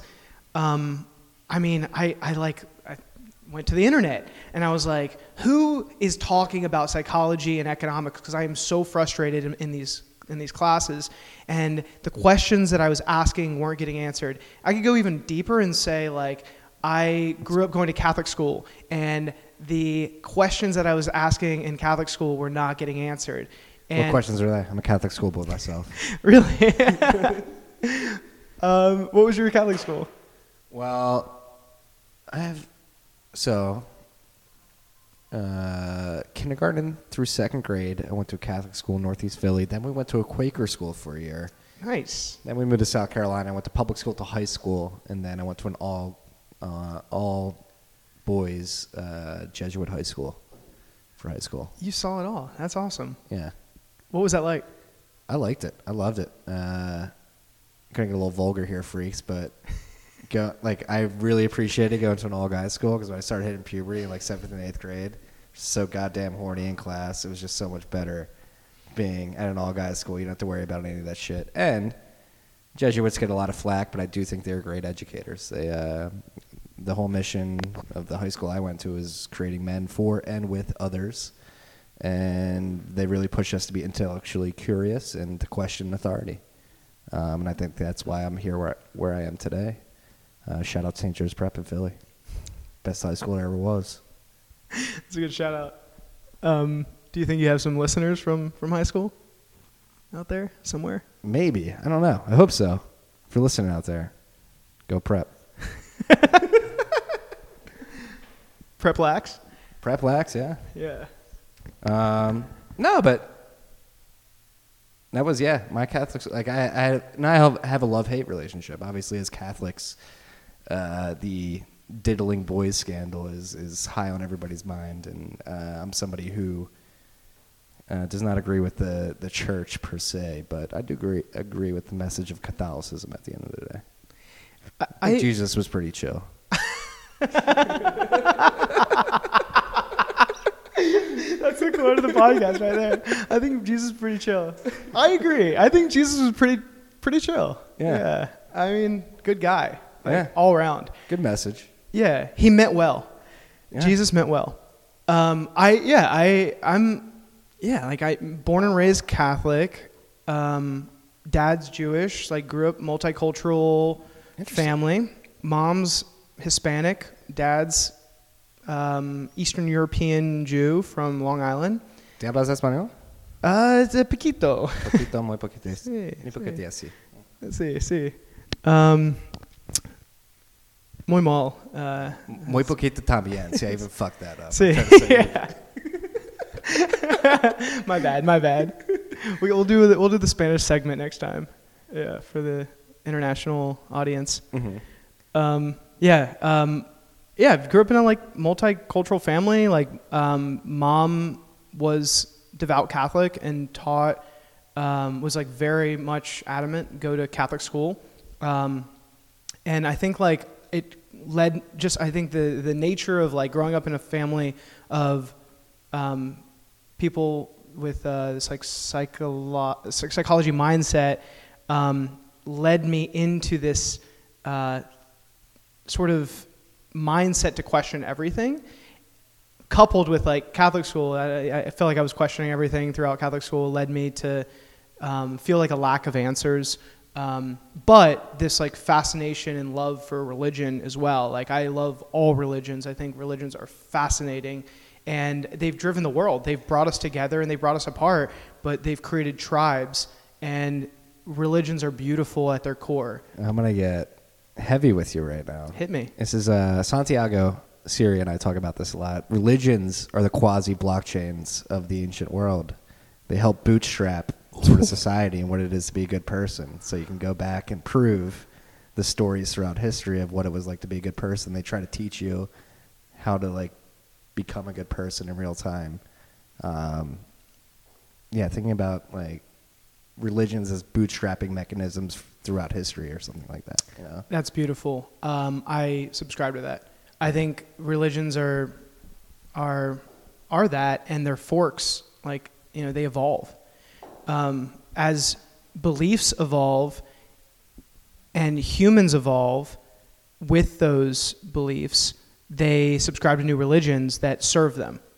And yeah, religion, I mean, it's there's a lot of parallels for like what we're doing right now and religion. Oh yeah. It's like, what is humanity? Why are we all like in this together? Like, what are we doing? Mm-hmm. How are we connected? And if you look back at like history, every war, every like conflict was started and ended by, in my eyes, by commerce. It's like by communication and then commerce. Why do all these countries love each other or not fight? It's like because there's economic incentive for them not to fight. How do you bridge them with a common currency, a common ideology? You give them this common like language. Like it's give them a common language in the form of a currency that is Bitcoin. Well, I actually had this argument with Matt Odell in person over the weekend. I had a college buddy in town. We met up with Matt. We shot the shit about Bitcoin and like a lot. Like so, that's like another big debate, like side debate in Bitcoin is like, does it produce a dystopian future or a utopian future? And some people argue dystopian. I would argue, I don't want to say utopian, but like I think it would sorry, that's a terrible framing. Not dystopian or utopian. Violent or peaceful. I think that's a better framing. Some people said more violent because of the potential for the wealth gap to increase in a Bitcoin world, which is definitely a possibility. But I think what you're building would fight against that. Or a peaceful revolution. And I think what you just brought up explains how it could be peaceful. Like, the economic argument for why wars happen is because trade is encumbered by some sort of system, whether it be currency exchange or rough borders or sanctions, whatever it would be. And hypothetically, in a future where Bitcoin is the world reserve currency and there are no economic borders through which you can exchange value, maybe people will cooperate more and will lead to a more peaceful future. I don't know if I'm being too lovey-dovey hippie right now. No, that's my language. I love that. Yeah. That's what I'm building towards. And if not, if I'm wrong, I'm sorry. Right? Like, but that's like something yeah. here. Are we naive? That's another big question on this podcast. Are we naive? And if not... The one argument that I've heard that I think a lot about pendulum swings. Mm-hmm. As the world changes at the scale at which it's changing right now. Not the scale, the pace. Both. Yeah. The pace and the scale. We've never had... You launch like a feature in an app that like is anti-privacy and it affects 1 billion people. Like the scale of that is fucking unbelievable. Very true. Very true. And the pace of it is like every 2 weeks Facebook is launching code. So it's compounding. It's compounding. Mm-hmm. So somebody makes like Apple, I think one of the most brilliant things for privacy was like Tim Cook going into like what was it? Going in front of Congress. And they were like, give us this data. And he was like, I wish I could help you guys. I don't have it. What a fucking answer. Oh my God. Right? Like, just what a precedent for Apple to be like, if we had it, great, we'd give it to you. We don't have it. That's the precedent.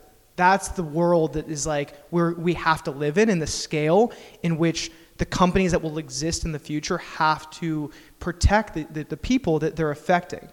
So that brings up another interesting point. Like, So this, what you just said reminds me of like the meme that goes around in FinTwit and crypto Twitter a lot, where it's like, he's a guy. He said buy. He said what? He said buy. Buy. And now we're gonna make a sale, and then it's like sell. So it's like, I completely forgot where I was going with that. What were you just describing? Tim Cook, privacy, Apple, Yes. precedents. I'm sorry. The whiskey's getting to me. The precedent. So the good, point we're I was getting real. trying to make there is it feels as if all it takes is a little bit of courage from one stalwart in an industry to stand up and say, hey, this is wrong. We're not going to accept this. It seems as though there's almost a complacency over the market. It's like, oh, this is just the way things are. Like, we're going to comply with this. Like, it seems as though to change things, there needs to be a bit of courage in the market, particularly from industry leaders or big businesses or fast, quickly growing businesses to say, hey, this is the new way. We're going to do it this way. Like, we're going to stand against the grain and sort of change the perspective and the interaction with this product. And basically somebody to have the balls to stand up and say, hey, this is what I think. We need to change the world. That's why I was so pumped about Jack last week taking a principled stance on Bitcoin in particular, because it was like so goddamn refreshing. It's like the last couple decades since Steve Jobs, obviously he didn't die 20 years ago, but since Steve Jobs died, it's been hard to find very many CEOs with as much principle as he had. And Jack, for all the flack he gets with Twitter and the banning and the censorship and whatever, I thought his stance on Bitcoin and being principled about it in particular was very refreshing. Just like you don't see that often. I agree. It takes this focus and this long-term thinking that I would say like the first time around I didn't have. I don't think I saw this like long game of what the world could be and how I could impact that. And when I look, I mean, I think Jack is like one of the best CEOs with the longest vision of anyone. And arguably, like my prediction is I think he'll be the most powerful person in the world in the next 10 years. Did you see Arjun's tweet? I talked to Arjun about this. I didn't see the tweet. Arjun tweeted out. We got to pull it up. Okay. Arjun and I like probably agree with a lot of things. I think we actually talked about this. You keep riffing. I'll pull this. Yeah. So like I think Arjun and I were actually talking about the like what does Cash App to Square combo look like to Twitter combo. I mean, that world is fucking massive. Like, that future is incredible. Yeah, so here's Arjun's tweet. The year is 2024. Via Musk-like maneuver, Cash App and Twitter have morphed, creating a Bitcoin-native millennial bank on top of the most important communication platform on the planet to offer uncensorable speech and payments. Jack wins the Nobel Peace Prize. It's so good. It's so good. It's so good. It's actually, like, I can see this happening. Yeah. Like, that... and, Twitter, I mean, you and I are both active on Twitter. I think one of the reasons we love Twitter is I'll speak for myself, and then let me know what you think. I had a hard time getting into Twitter when I first got into it. I think it was interesting, but I was like, what do I tweet about? Why? It's an acquired taste. It's an acquired taste, similar to this bourbon we're drinking. Mm-hmm. It's good. But yeah, how do you get into Twitter? And one of my friends, Ryan Dewidgen, he wrote this blog post of like how to be good at Twitter. And filter. Yeah, filter. It's a process. It takes trust the process. Trust the process. Like it takes interaction. Like you have to interact with it. Like, and so obviously with anything in life. Yeah. It's kind of like life in a digital form. It's our thoughts being broadcasted out in the world, and this sort of like I think the best things I've ever done in life have been like when I've shared a thought, when I've shared an idea, and it's been like beaten down and changed, and then being like, okay, well maybe that wasn't a good idea. If I can do that in a public sphere, and somebody can like say, you're right, you're wrong, you're right, you're wrong, and you can like build on that. Like most of my most formative thoughts, I think over the last 10 years, I think I just 9 years. I joined Twitter 9 years ago.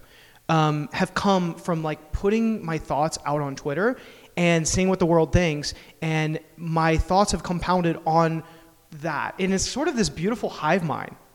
Oh, it's it's like the definition of a hive mind. it's definition of a hive mind. So going back to sports analogies, lacrosse sports analogies in particular, like a lot of the one thing that was mentally beat into us on my high school lacrosse team was like you're only as strong as your weakest link, and basically what that means is like you need everybody on your team to be prepared from the first starter to the last player on the bench.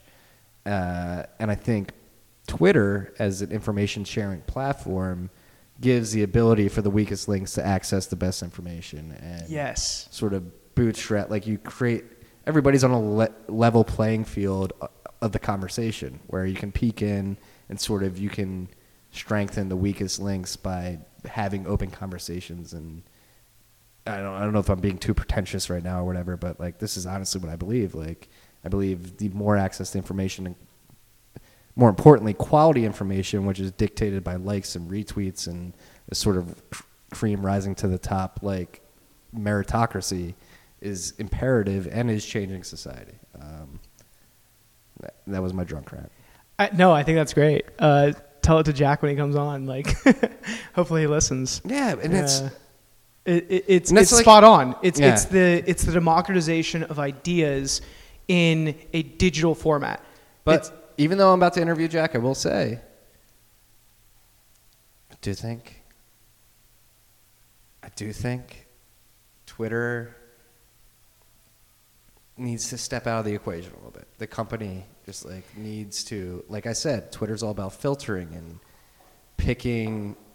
Like it is like the user experience. Like you need to design your own experience on Twitter. You need to decide what information feeds you want to have access to. You need to be able to block and mute the trolls. It is a process. Those people exist. They exist throughout the whole world. The trolls, the haters. People are going to hop in your mentions and shit on you. No matter what your political views are, no matter what you believe in, there's going to be somebody there fighting you. Just filter them out. Like if like Twitter is the best communication tool that's ever been created. That's why this podcast is here right now. That's why I'm here right now. Like this podcast would not be a thing if I did not DM somebody on Twitter and be like, hey, we should meet up and talk about Bitcoin. Like I literally would not be here. And the thought of that beauty being able to be bastardized because a bunch of people are like screaming like these people have bad ideas and you should ban them, it makes me sad. Like I think maybe fucking up my future interview, but I think there is a way to utilize Twitter, and that Twitter can step out of the equation and makes everybody happy. And it's rigorous filtering. How do you empower the individual to control their experience of how they interact with the world? Yeah. That should be the goal of Twitter. And it's so tough. Like I don't envy Jack's problems and Neither the team's do I. problems. That's like I'm so like it's so tough. It's like Yeah. how do you create a constitution? and let me make that clear. Like I don't hold him responsible for that at all. Like, No. I The can't world- imagine having that power or like not even that power, that responsibility, excuse me. The best Different platform in the world is on his shoulders and like no pressure. Like yeah, exactly. it's how do you write the modern, ever-changing constitution for what can be shared, protecting your users, letting them protect themselves. It's like, I mean, I don't know an algorithm in the world that has been invented to do that, and it's like on the cutting edge. Like it's like, why do you do it? I have never seen like of all the people who are fighting for free speech and all the people who are fighting for anti-hate speech and controlling their experience. It's like, where's the solution? Write the algorithm. I couldn't come up with it. I don't know. It doesn't What exist. It doesn't exist. What is right? What is wrong? It's this. I mean, when you put everybody's brain in the friction ether, exists. It's a law of nature. Like Yeah. there's going to be friction. Like literally, my hand rubbing against this table, and then ideas rubbing against each other. Like there's going to be friction no matter where. it goes back to the pendulum theory. The pendulum theory I strongly believe in is the world will correct itself. Humans will correct themselves. And you put enough out there into ether, and like I'm okay with people who do not agree with me online. I'm okay with it. I don't like it. It's not enjoyable to my Twitter.com experience, but like it's okay. It exists, and those are real people out there that have brains. Well, okay. Let's just say that there's no bots. Let's remove the bot equation. Block the bots. That's first off. I haven't experienced so much bot activity recently. Yeah, ETH bots are gone, at least. XRP bots gone? I think those are paid shows. I don't know if they're bots, but okay. Yeah. So let's just say like if all humans had an account or multiple accounts, maybe some anon accounts that were like out there, that's fine for me. I love that. I think everybody should be able to voice their opinion. I was in Japan about a year and a half ago. I met with Twitter Japan, and I was fascinated to learn that people have an average of about 4 to 5 accounts, and that's for the what? Yeah. Really? Yeah, real life. And full transparency, I have 2. Tales from the Crypt. Ask Jack about different cultural versions of how people have used. It actually goes to your point. How do you make Twitter for everybody? That's part of like how Japan, like just the mentality of Japan, they live in this world that is like their own. It's so different than like the Western Twitter. Mm-hmm. So they've made it their own by spinning up all these different accounts. And so they have all these anon accounts from their personas. And I don't think they're like bad people. I don't think they're like hiding their identity. I think they're just finding their lane, and they're finding what they're interested in, and they're like, I'm super into anime, I'm super into baseball, I'm super into this and that, and they talk and they engage in what they're interested about, and they do it freely because Twitter. And like that's the beautiful part of Twitter. So how do you make that for everybody and not just make it a hack on top of Twitter? Right. I'm happy I don't have to solve that question.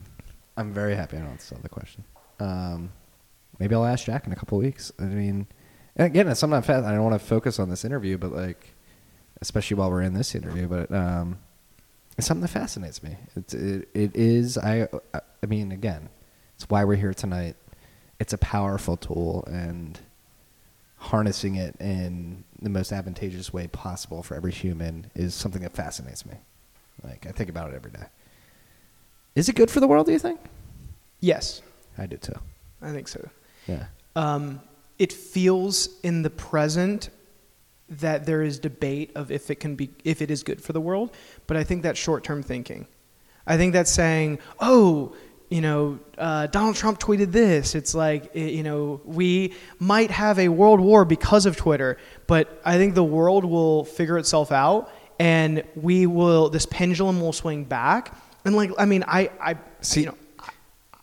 That's the point I would like to make, is that I think the empathy creation from Twitter is way bigger than the hate creation. Exposure. I think being able to see through somebody's eyes, like especially like in war-torn areas, like in Syria in 2012, 2013, being able to follow people documenting the war on the ground and see through their eyes, like the empathy that created, I was like, holy shit, I'm a white boy in fucking Chicago. I can't imagine being in this situation right now. I was like, God bless you. Like, holy shit. Like, I had a lot of holy shit moments via Twitter being like, I can't believe people live life this way.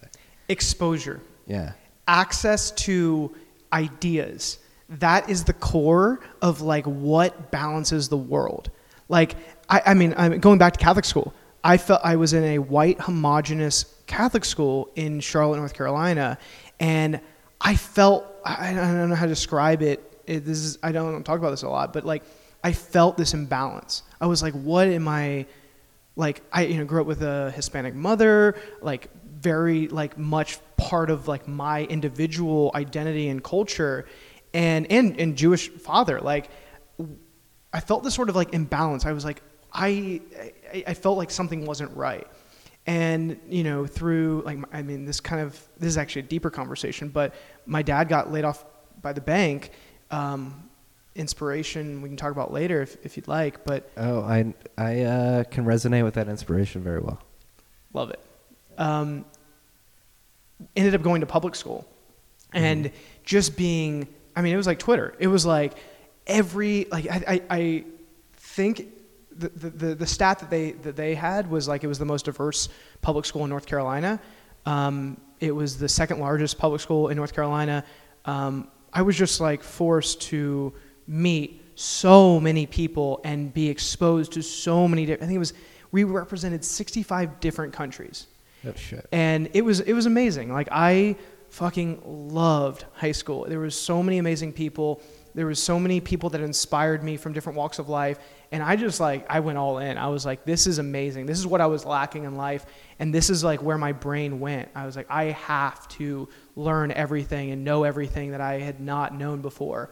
And having that exposed me to all these different ideas, all these different thoughts, and just inspired me. I just never felt so empowered up until that point in my life of coming off of like this like confused Catholic school, middle school kid being like, whoa, this is the real world. Like, these are real people. This is like what life's about, like different ideas, different opinions than mine, and not necessarily agreeing with them and being, you know, this like chameleon, but like being challenged. Yeah. And that's like, I fucking love that story. Again, like, we moved back to the Philly area from South Carolina because of a very similar situation. And yeah, I came back to Philly, was in public school for a few years, and then went to private school. But yeah, the culture shock, like, and again, like real life culture shock of moving from place to place has made me who I am today. Like, I like to say this a lot, it's just cheesy, but like, I am the culmination of my experiences, and my experiences are vast. Not vast, but I've only ever traveled to like 2, 3, or 4 countries outside the U.S., but I feel like meeting different types of personalities in different parts of the country has made me who I am today. And again, like, Twitter just makes that possible for everybody. You don't have to move a geographic location to access somebody's mindset in a different place. And that empathy creation is something that we don't realize, like, the power of it. I don't think most people do. I do, I believe. It is crazy. Again, I think it's the most powerful tool that's ever been created, and it's figuring out how to harness that empathy and realize that, yes, there's a lot of hate, but I believe the empathy creation on that platform in particular way outweighs the hate. I totally agree. I think that there's I'll like, actually, this is not a completely original thought. This is an idea that was given to me by a friend, David Bernstein. Started this thing called Run for America, to get progressive candidates, bipartisan, nonpartisan candidates into government. How do you get new ideas into government is his whole life mission. I met him. We were both like 24, 25. We were at a dinner table, and he told me he was on this like 20-year mission. How do you get more progressive candidates into government? And how do you get new ideas into government, thus ideas into people, like spread to people? And his thing was like, I mean, his whole like thesis for the next 20 years was just like fascinating to me. He was like able to see the Trump election, before the Trump election. He was able to see like the pendulum swinging. And when Trump announced that he was being, he was running for president, and I don't know if you remember that, like, it was insane. Where were you? What was your mentality? When he was elected in 2016, so 2014 he announced. I was here in New York, and I had just read The Sovereign Individual, actually. Nice. And I told my wife, but that girlfriend, now my wife, I was like, he's going to win. Like, I knew. Wow. I knew, like, after reading that book, and I'm not saying this book is the reason why Trump won or anything, but, like, they did predict the conditions that would lead to Trump, which were a mass amount of citizens displaced of jobs because of automation. Because of that, you have nationalistic tendencies. In turn, people are trying to blame immigrants for their job loss and stuff like that, and then they turn to somebody who's going to solve all those problems and change the narrative and flip the sort of paradigm on its head. And Trump was that obvious candidate who doesn't care. And for all the hate Trump gets, I do think it was refreshing. I do have the sort of let's burn it down mentality, but like, hey, we need to throw a fucking wrench in this thing, and people need to wake the fuck up. So some parts of me are happy that he was elected, or people are now like, how did it get this bad? It's not even that people know why it's this bad. People are beginning to question, how did it get to this point where a Celebrity Apprentice is our president? Like,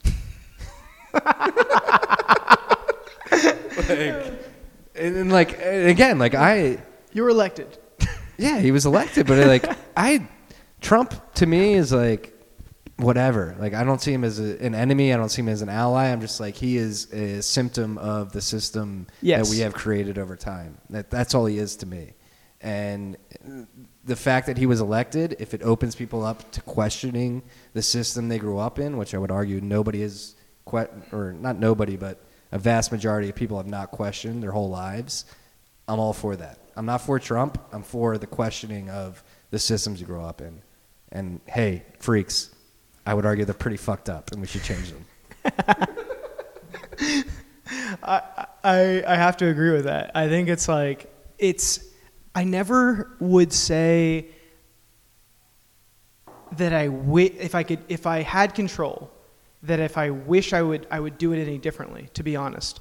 I think that Trump is this sort of necessary evil that has to exist to bring in the good, bring in the swing. Bring in the fire under people's asses. Fuck like, yeah. Hey, we need to fix this. Like, Donald Trump's our fucking president right now. Yeah, like, are you fucking kidding me? Yeah. But with that being said, it's not like we should revert to like the system that we came from. Like, Donald Trump is president because the system that we came from is broken. It's broken. Today. It's broken. Like, yeah, you cannot have politicians with no term limits. Fucking like, again, like I go back. I don't know if I've described this on this podcast before. Like, but the whole like mechanism of democracy in its current form is still an anachronism of like 1776. Like, we vote for people to go to a centralized place to speak on our behalf when we have technologies like Twitter where we can speak for ourselves. Like, it just like fundamentally does not make sense to me. I'm not saying we should go to direct democracy or anything like that, but I'm saying like we should probably adapt, and like we don't need to give up our voice to these assholes who are psychopaths and are dead set on getting position rather than actually changing the world. The Republic is failing us. Yeah. And you know, it's a question, and will democracy fail us as well? Like, probably so. But at least it's like bringing truth to the situation. Well, okay, maybe argue that truth was like truth with a completely representative democracy, Hillary would have gotten elected. And would the pendulum have swung so far that like we would have corrected, or would we keep igniting the fire? That's a good question. And while like, you know, I think Hillary would have been a better president, I do not necessarily agree with like, if I zoom out for this like 50-year time frame that I hope to be alive, that I hope to like play a part in the world and like to help the world and humanity advance, like I think Trump might be better long term to exist as this fucking awful individual that is a representation of a failed republic. Like, that might be a better world. Yeah. Which is really tough. I would argue Hillary could have played that character as well. I'm not the biggest Hillary fan. Like, again, like you talk about career politicians, people that don't deserve to get to where they are. She wouldn't have ignited a large enough, like, anti-Hillary. Like, I think that Hillary has her pros and cons. Hillary is very much, like, she would have been, like, what we have had. I just think, again, like, I go back to, like, we shouldn't even be thinking about these people. Like, these are, like, if you think about America's government and, like, when you talk about, like, the three branches, like the judicial, the legislative, and the executive branch, I almost forgot it there. It's probably less than 5,000 people that run the decisions for 320 million people. And, like, to me, that just, like, logically does not make any sense. Like, I think the whole structure of it, I'm not going to create a new structure and, like, how we should organize, but, like, just, like, off the bat, like, street smarts, looking at it like, this doesn't fucking make sense anymore. Like, that's my mentality. Yeah, I think one of the things I care most deeply about, aside from Lolly and Bitcoin, is like mobile voting. I think giving people the ability we have the technology, we have the security, we have the ability. Like, I am excited by those projects that are bringing mobile voting. If you have a mobile voting solution out there, like, bring it to me. I'll give it to the right people. I so believe that will represent our true democracy and enable politicians to make the decisions and be absolutely held accountable for their decisions on a micro level. Like, when your politician goes to like the House, like goes to the floor, if they are not voting with you, you should get a notification on your 10 apps that you have that say, hey, this politician that you voted for did not serve you. They didn't vote with you. You're not who they're looking out for. And then next election, you should strongly consider, do they deserve your vote? Yeah. Well, where's the transparency? Where's the democracy? Where's the truth in it all? Right. And so Santiago Siri mentioned earlier in this, like, so what he's building at Democracy Earth, they're working on that, but love Santi and the Democracy Earth team, but I think it should be even more localized. Like, yes, should, like, that's where it has to start. So the phrase communism at a family level, socialism at a community level, democracy at a state level, and anarchy at international, like, geopolitical level makes a lot of sense to me. Like, I think a lot of these decisions that we allocate to politicians via votes, we can sort of take ownership of now with the technology that exists today, and the decisions just need to be more local, as opposed to, like, a lot of the things that we vote on affect every American, where I would argue they should just affect your local community and what affects you more innately, more directly, and it should be more grassroots. Like, I think, again, that's why I'm into Bitcoin, because it's grassroots, it's bottom up, it's organic. It is not decreed upon people. You opt into it, and I believe you can create a similar structure with government where it's opt-in, grassroots. You have your local community, and then you guys vote to interact with the state community, and then if your state community likes it, you can interact with the federal community, and then from there with the international community. But it should always be from a very localized community perspective first, and then moving out from there. Nothing decreed from DC onto every locality in the U.S. I'm drunk.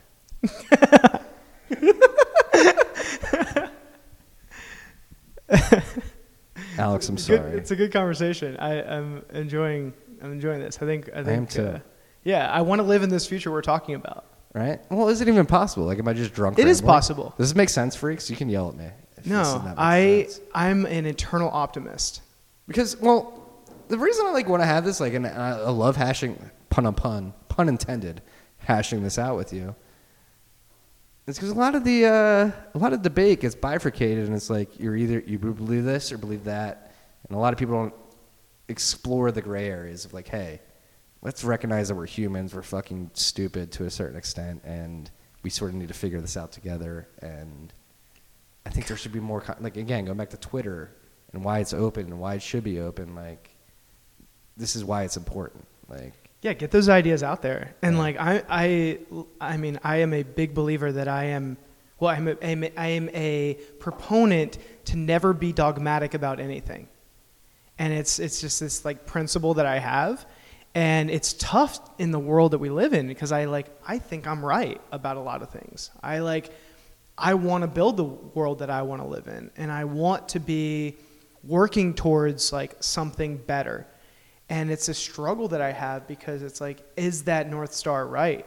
Am I right? Like, so many things come up in our lives that, like, question that North Star. Like, are you building to something better? Like, I just got, like, I mean, I've been a big, like, I love cooking.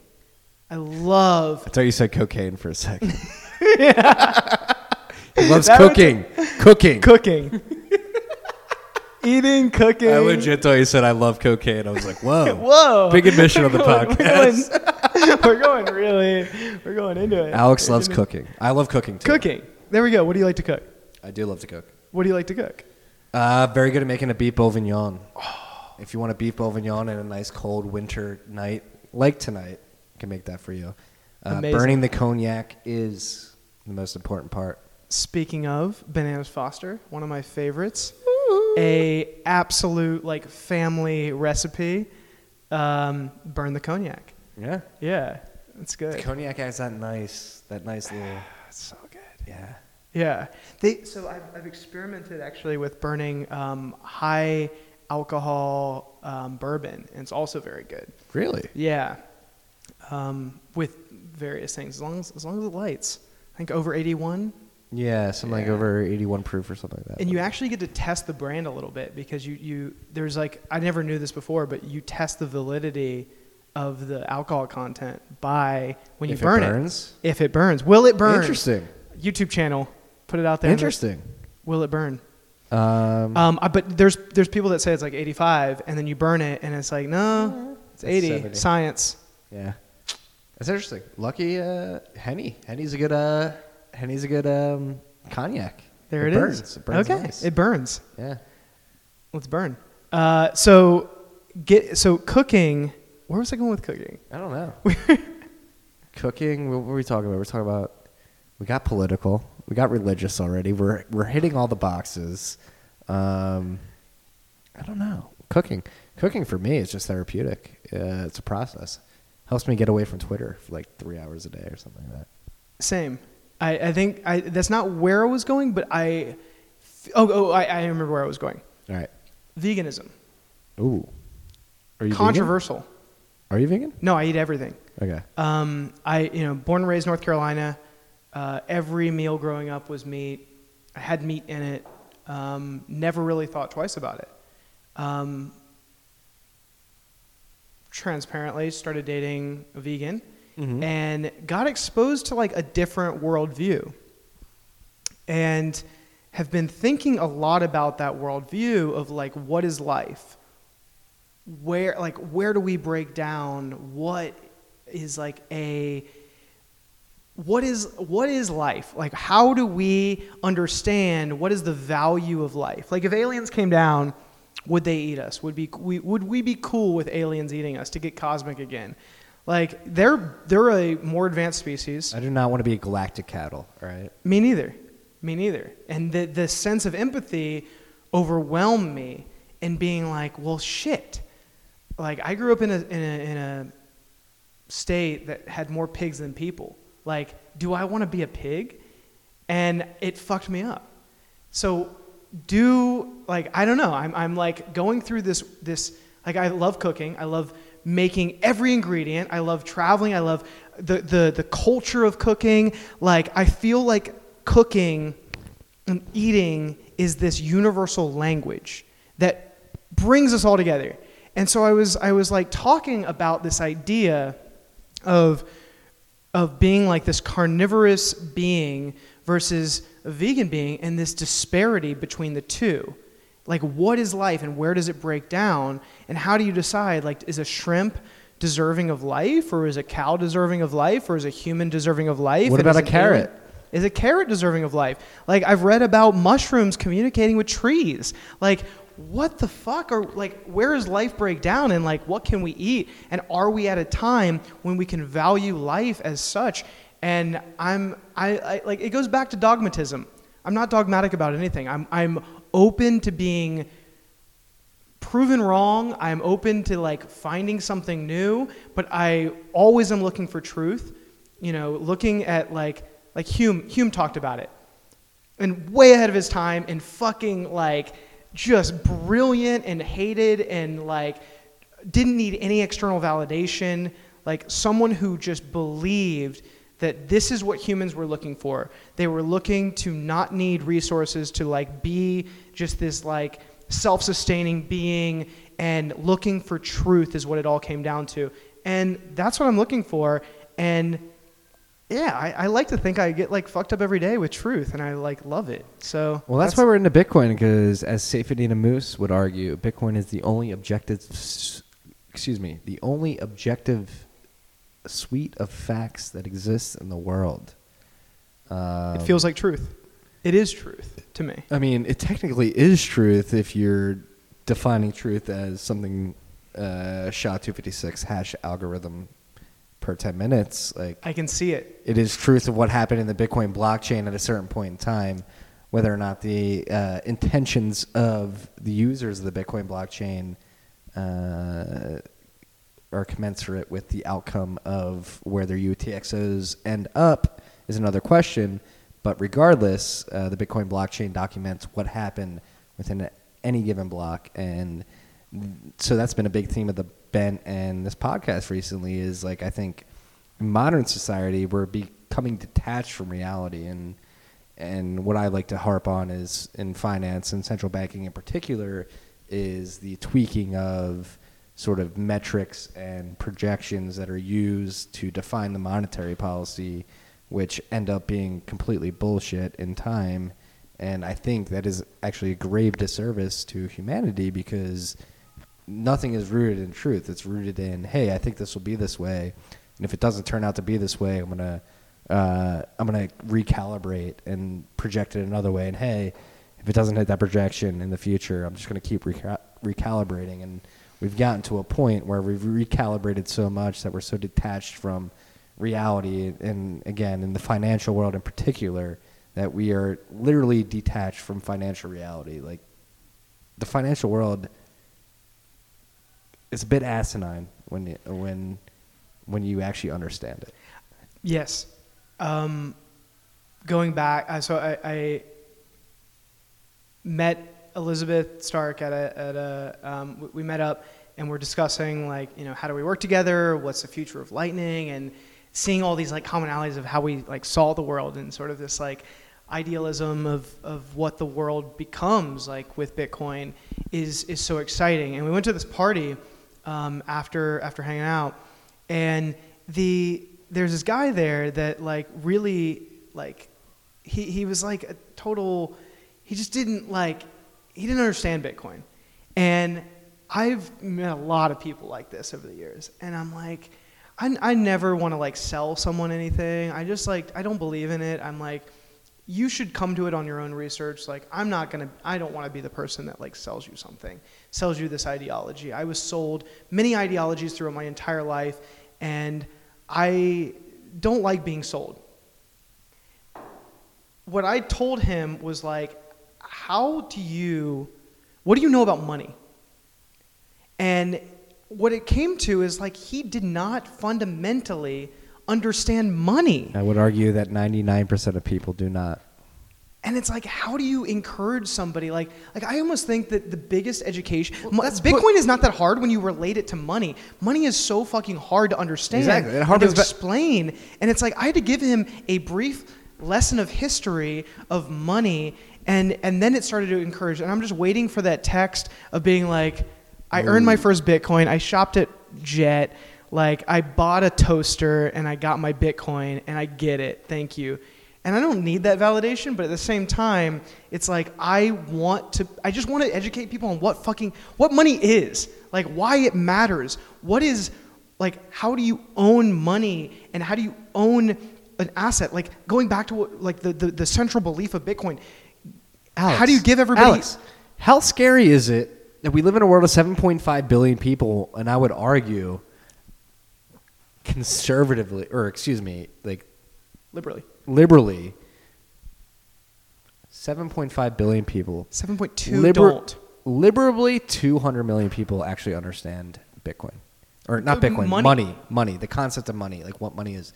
People do not understand what money is, and like, I did not understand what money was until I was fucking 22 years old. And then when I understood, I was like, holy fuck. Like, there is no good money on this planet. Like, but, I mean, we're already 2 hours and 6 minutes in right now. We could dive down a whole nother rabbit hole. I guess this is where we should end it. But, like, how imperative is it that people understand this concept of money, and how Bitcoin plays into the utility of money in particular? It is the education piece. Yeah. You can't tell someone the value of Bitcoin until they understand the value of what they value. And what they value is US dollars, is what they value is Coles Cash. Like, you gotta tell them what Coles Cash is. Like, sorry, but like Coles Cash is not real. No. It's controlled by Coles. And like the US dollar is similarly controlled by the US, which is not, it's an organization that says this is what the currency of the world is based on. Countries all over the world literally have US dollars that are backing their own currency, and we look at Venezuela, we see where that breaks down, and like I am fucking terrified for the next financial crisis because it doesn't look like the last one. It is worse, it is scary, and like when people realize what money actually is and what it's backed by, it is a scary world, and that is what I'm in like reluctantly waiting for people to finally start valuing our future currency. I believe our future currency is Bitcoin. Plenty of other people would argue with that. I think it's the closest thing that looks like a store of value that can replace gold, and that is what I'm building. God, we could keep going for hours. I love it. Thank you for coming through. Thank you for having me. Thank you for I'm glad we met. This is great. I'm glad we met too. Yeah. You know, you just get a couple whiskey drinks in you and life starts flowing. But again, like, I don't want to sound like a pompous prick, but like I do worry. Like, people don't understand what money is. And again, I go back to this example a lot. Like, I've asked a lot of people in person, like, when they like come up to me like, oh, Bitcoin's just a Ponzi, like it's a fucking scam. I'm like, all right.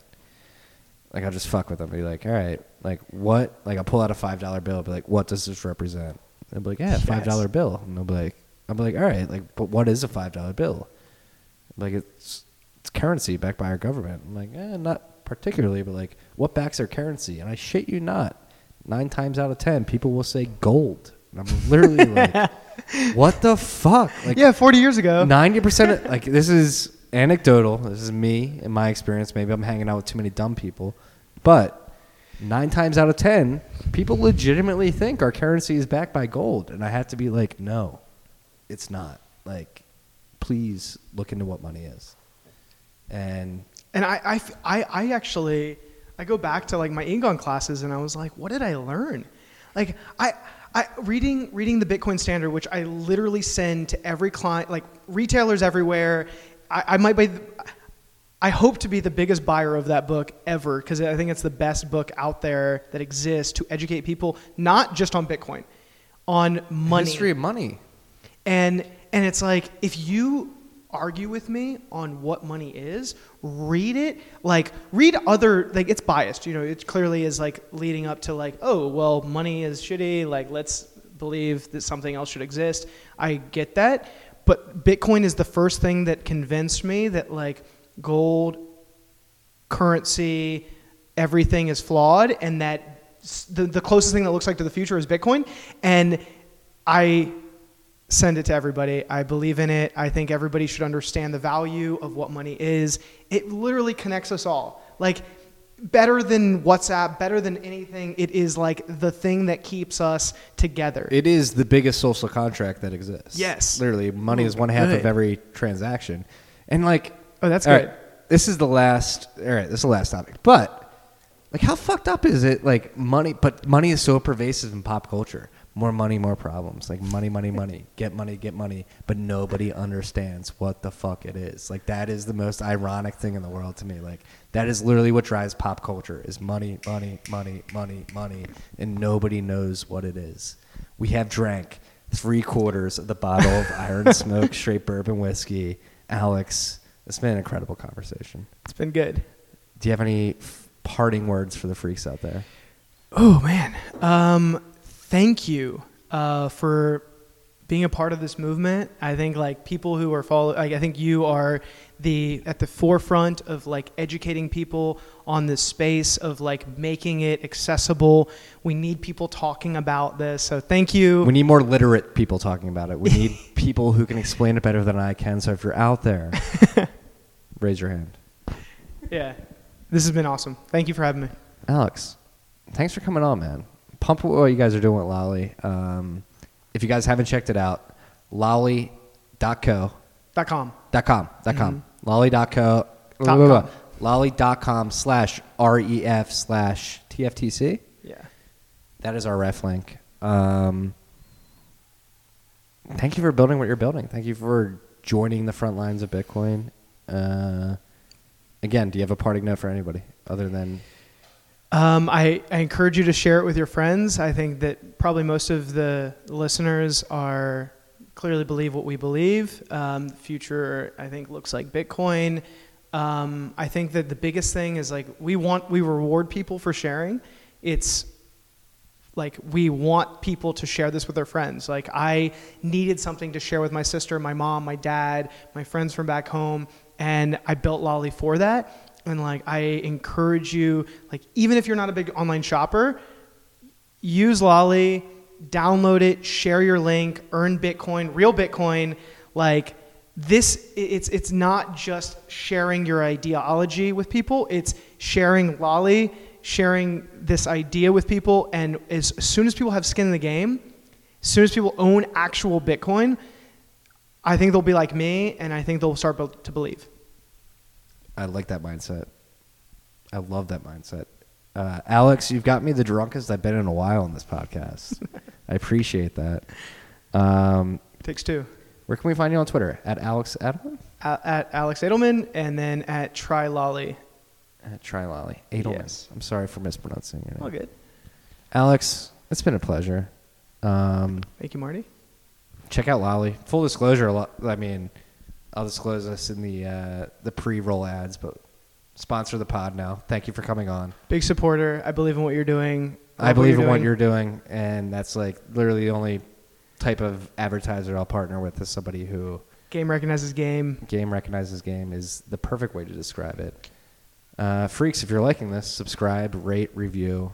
Go check out Lolly. Download it. Seriously, try it. If you're using Amazon every day, why not try out Lolly, make some Bitcoin? I mean, Prime's cool, but it's sort of fetch right now. And you can get everything that you would get at Amazon on Walmart, on Jet, on Overstock. And eventually, Amazon will join us if we drive enough sales to these other partners. And yeah, we're talking with Amazon. I'm gonna pull a Matt Odell right now too. We're at the bottom of a bear market. Like this is the time to accumulate Bitcoin. All right. Every bit counts. Every Satoshi counts. Start stacking sats, freaks. Alex, it's been a pleasure. Yeah. Thank you, freaks, for listening. Peace and love. Peace and love.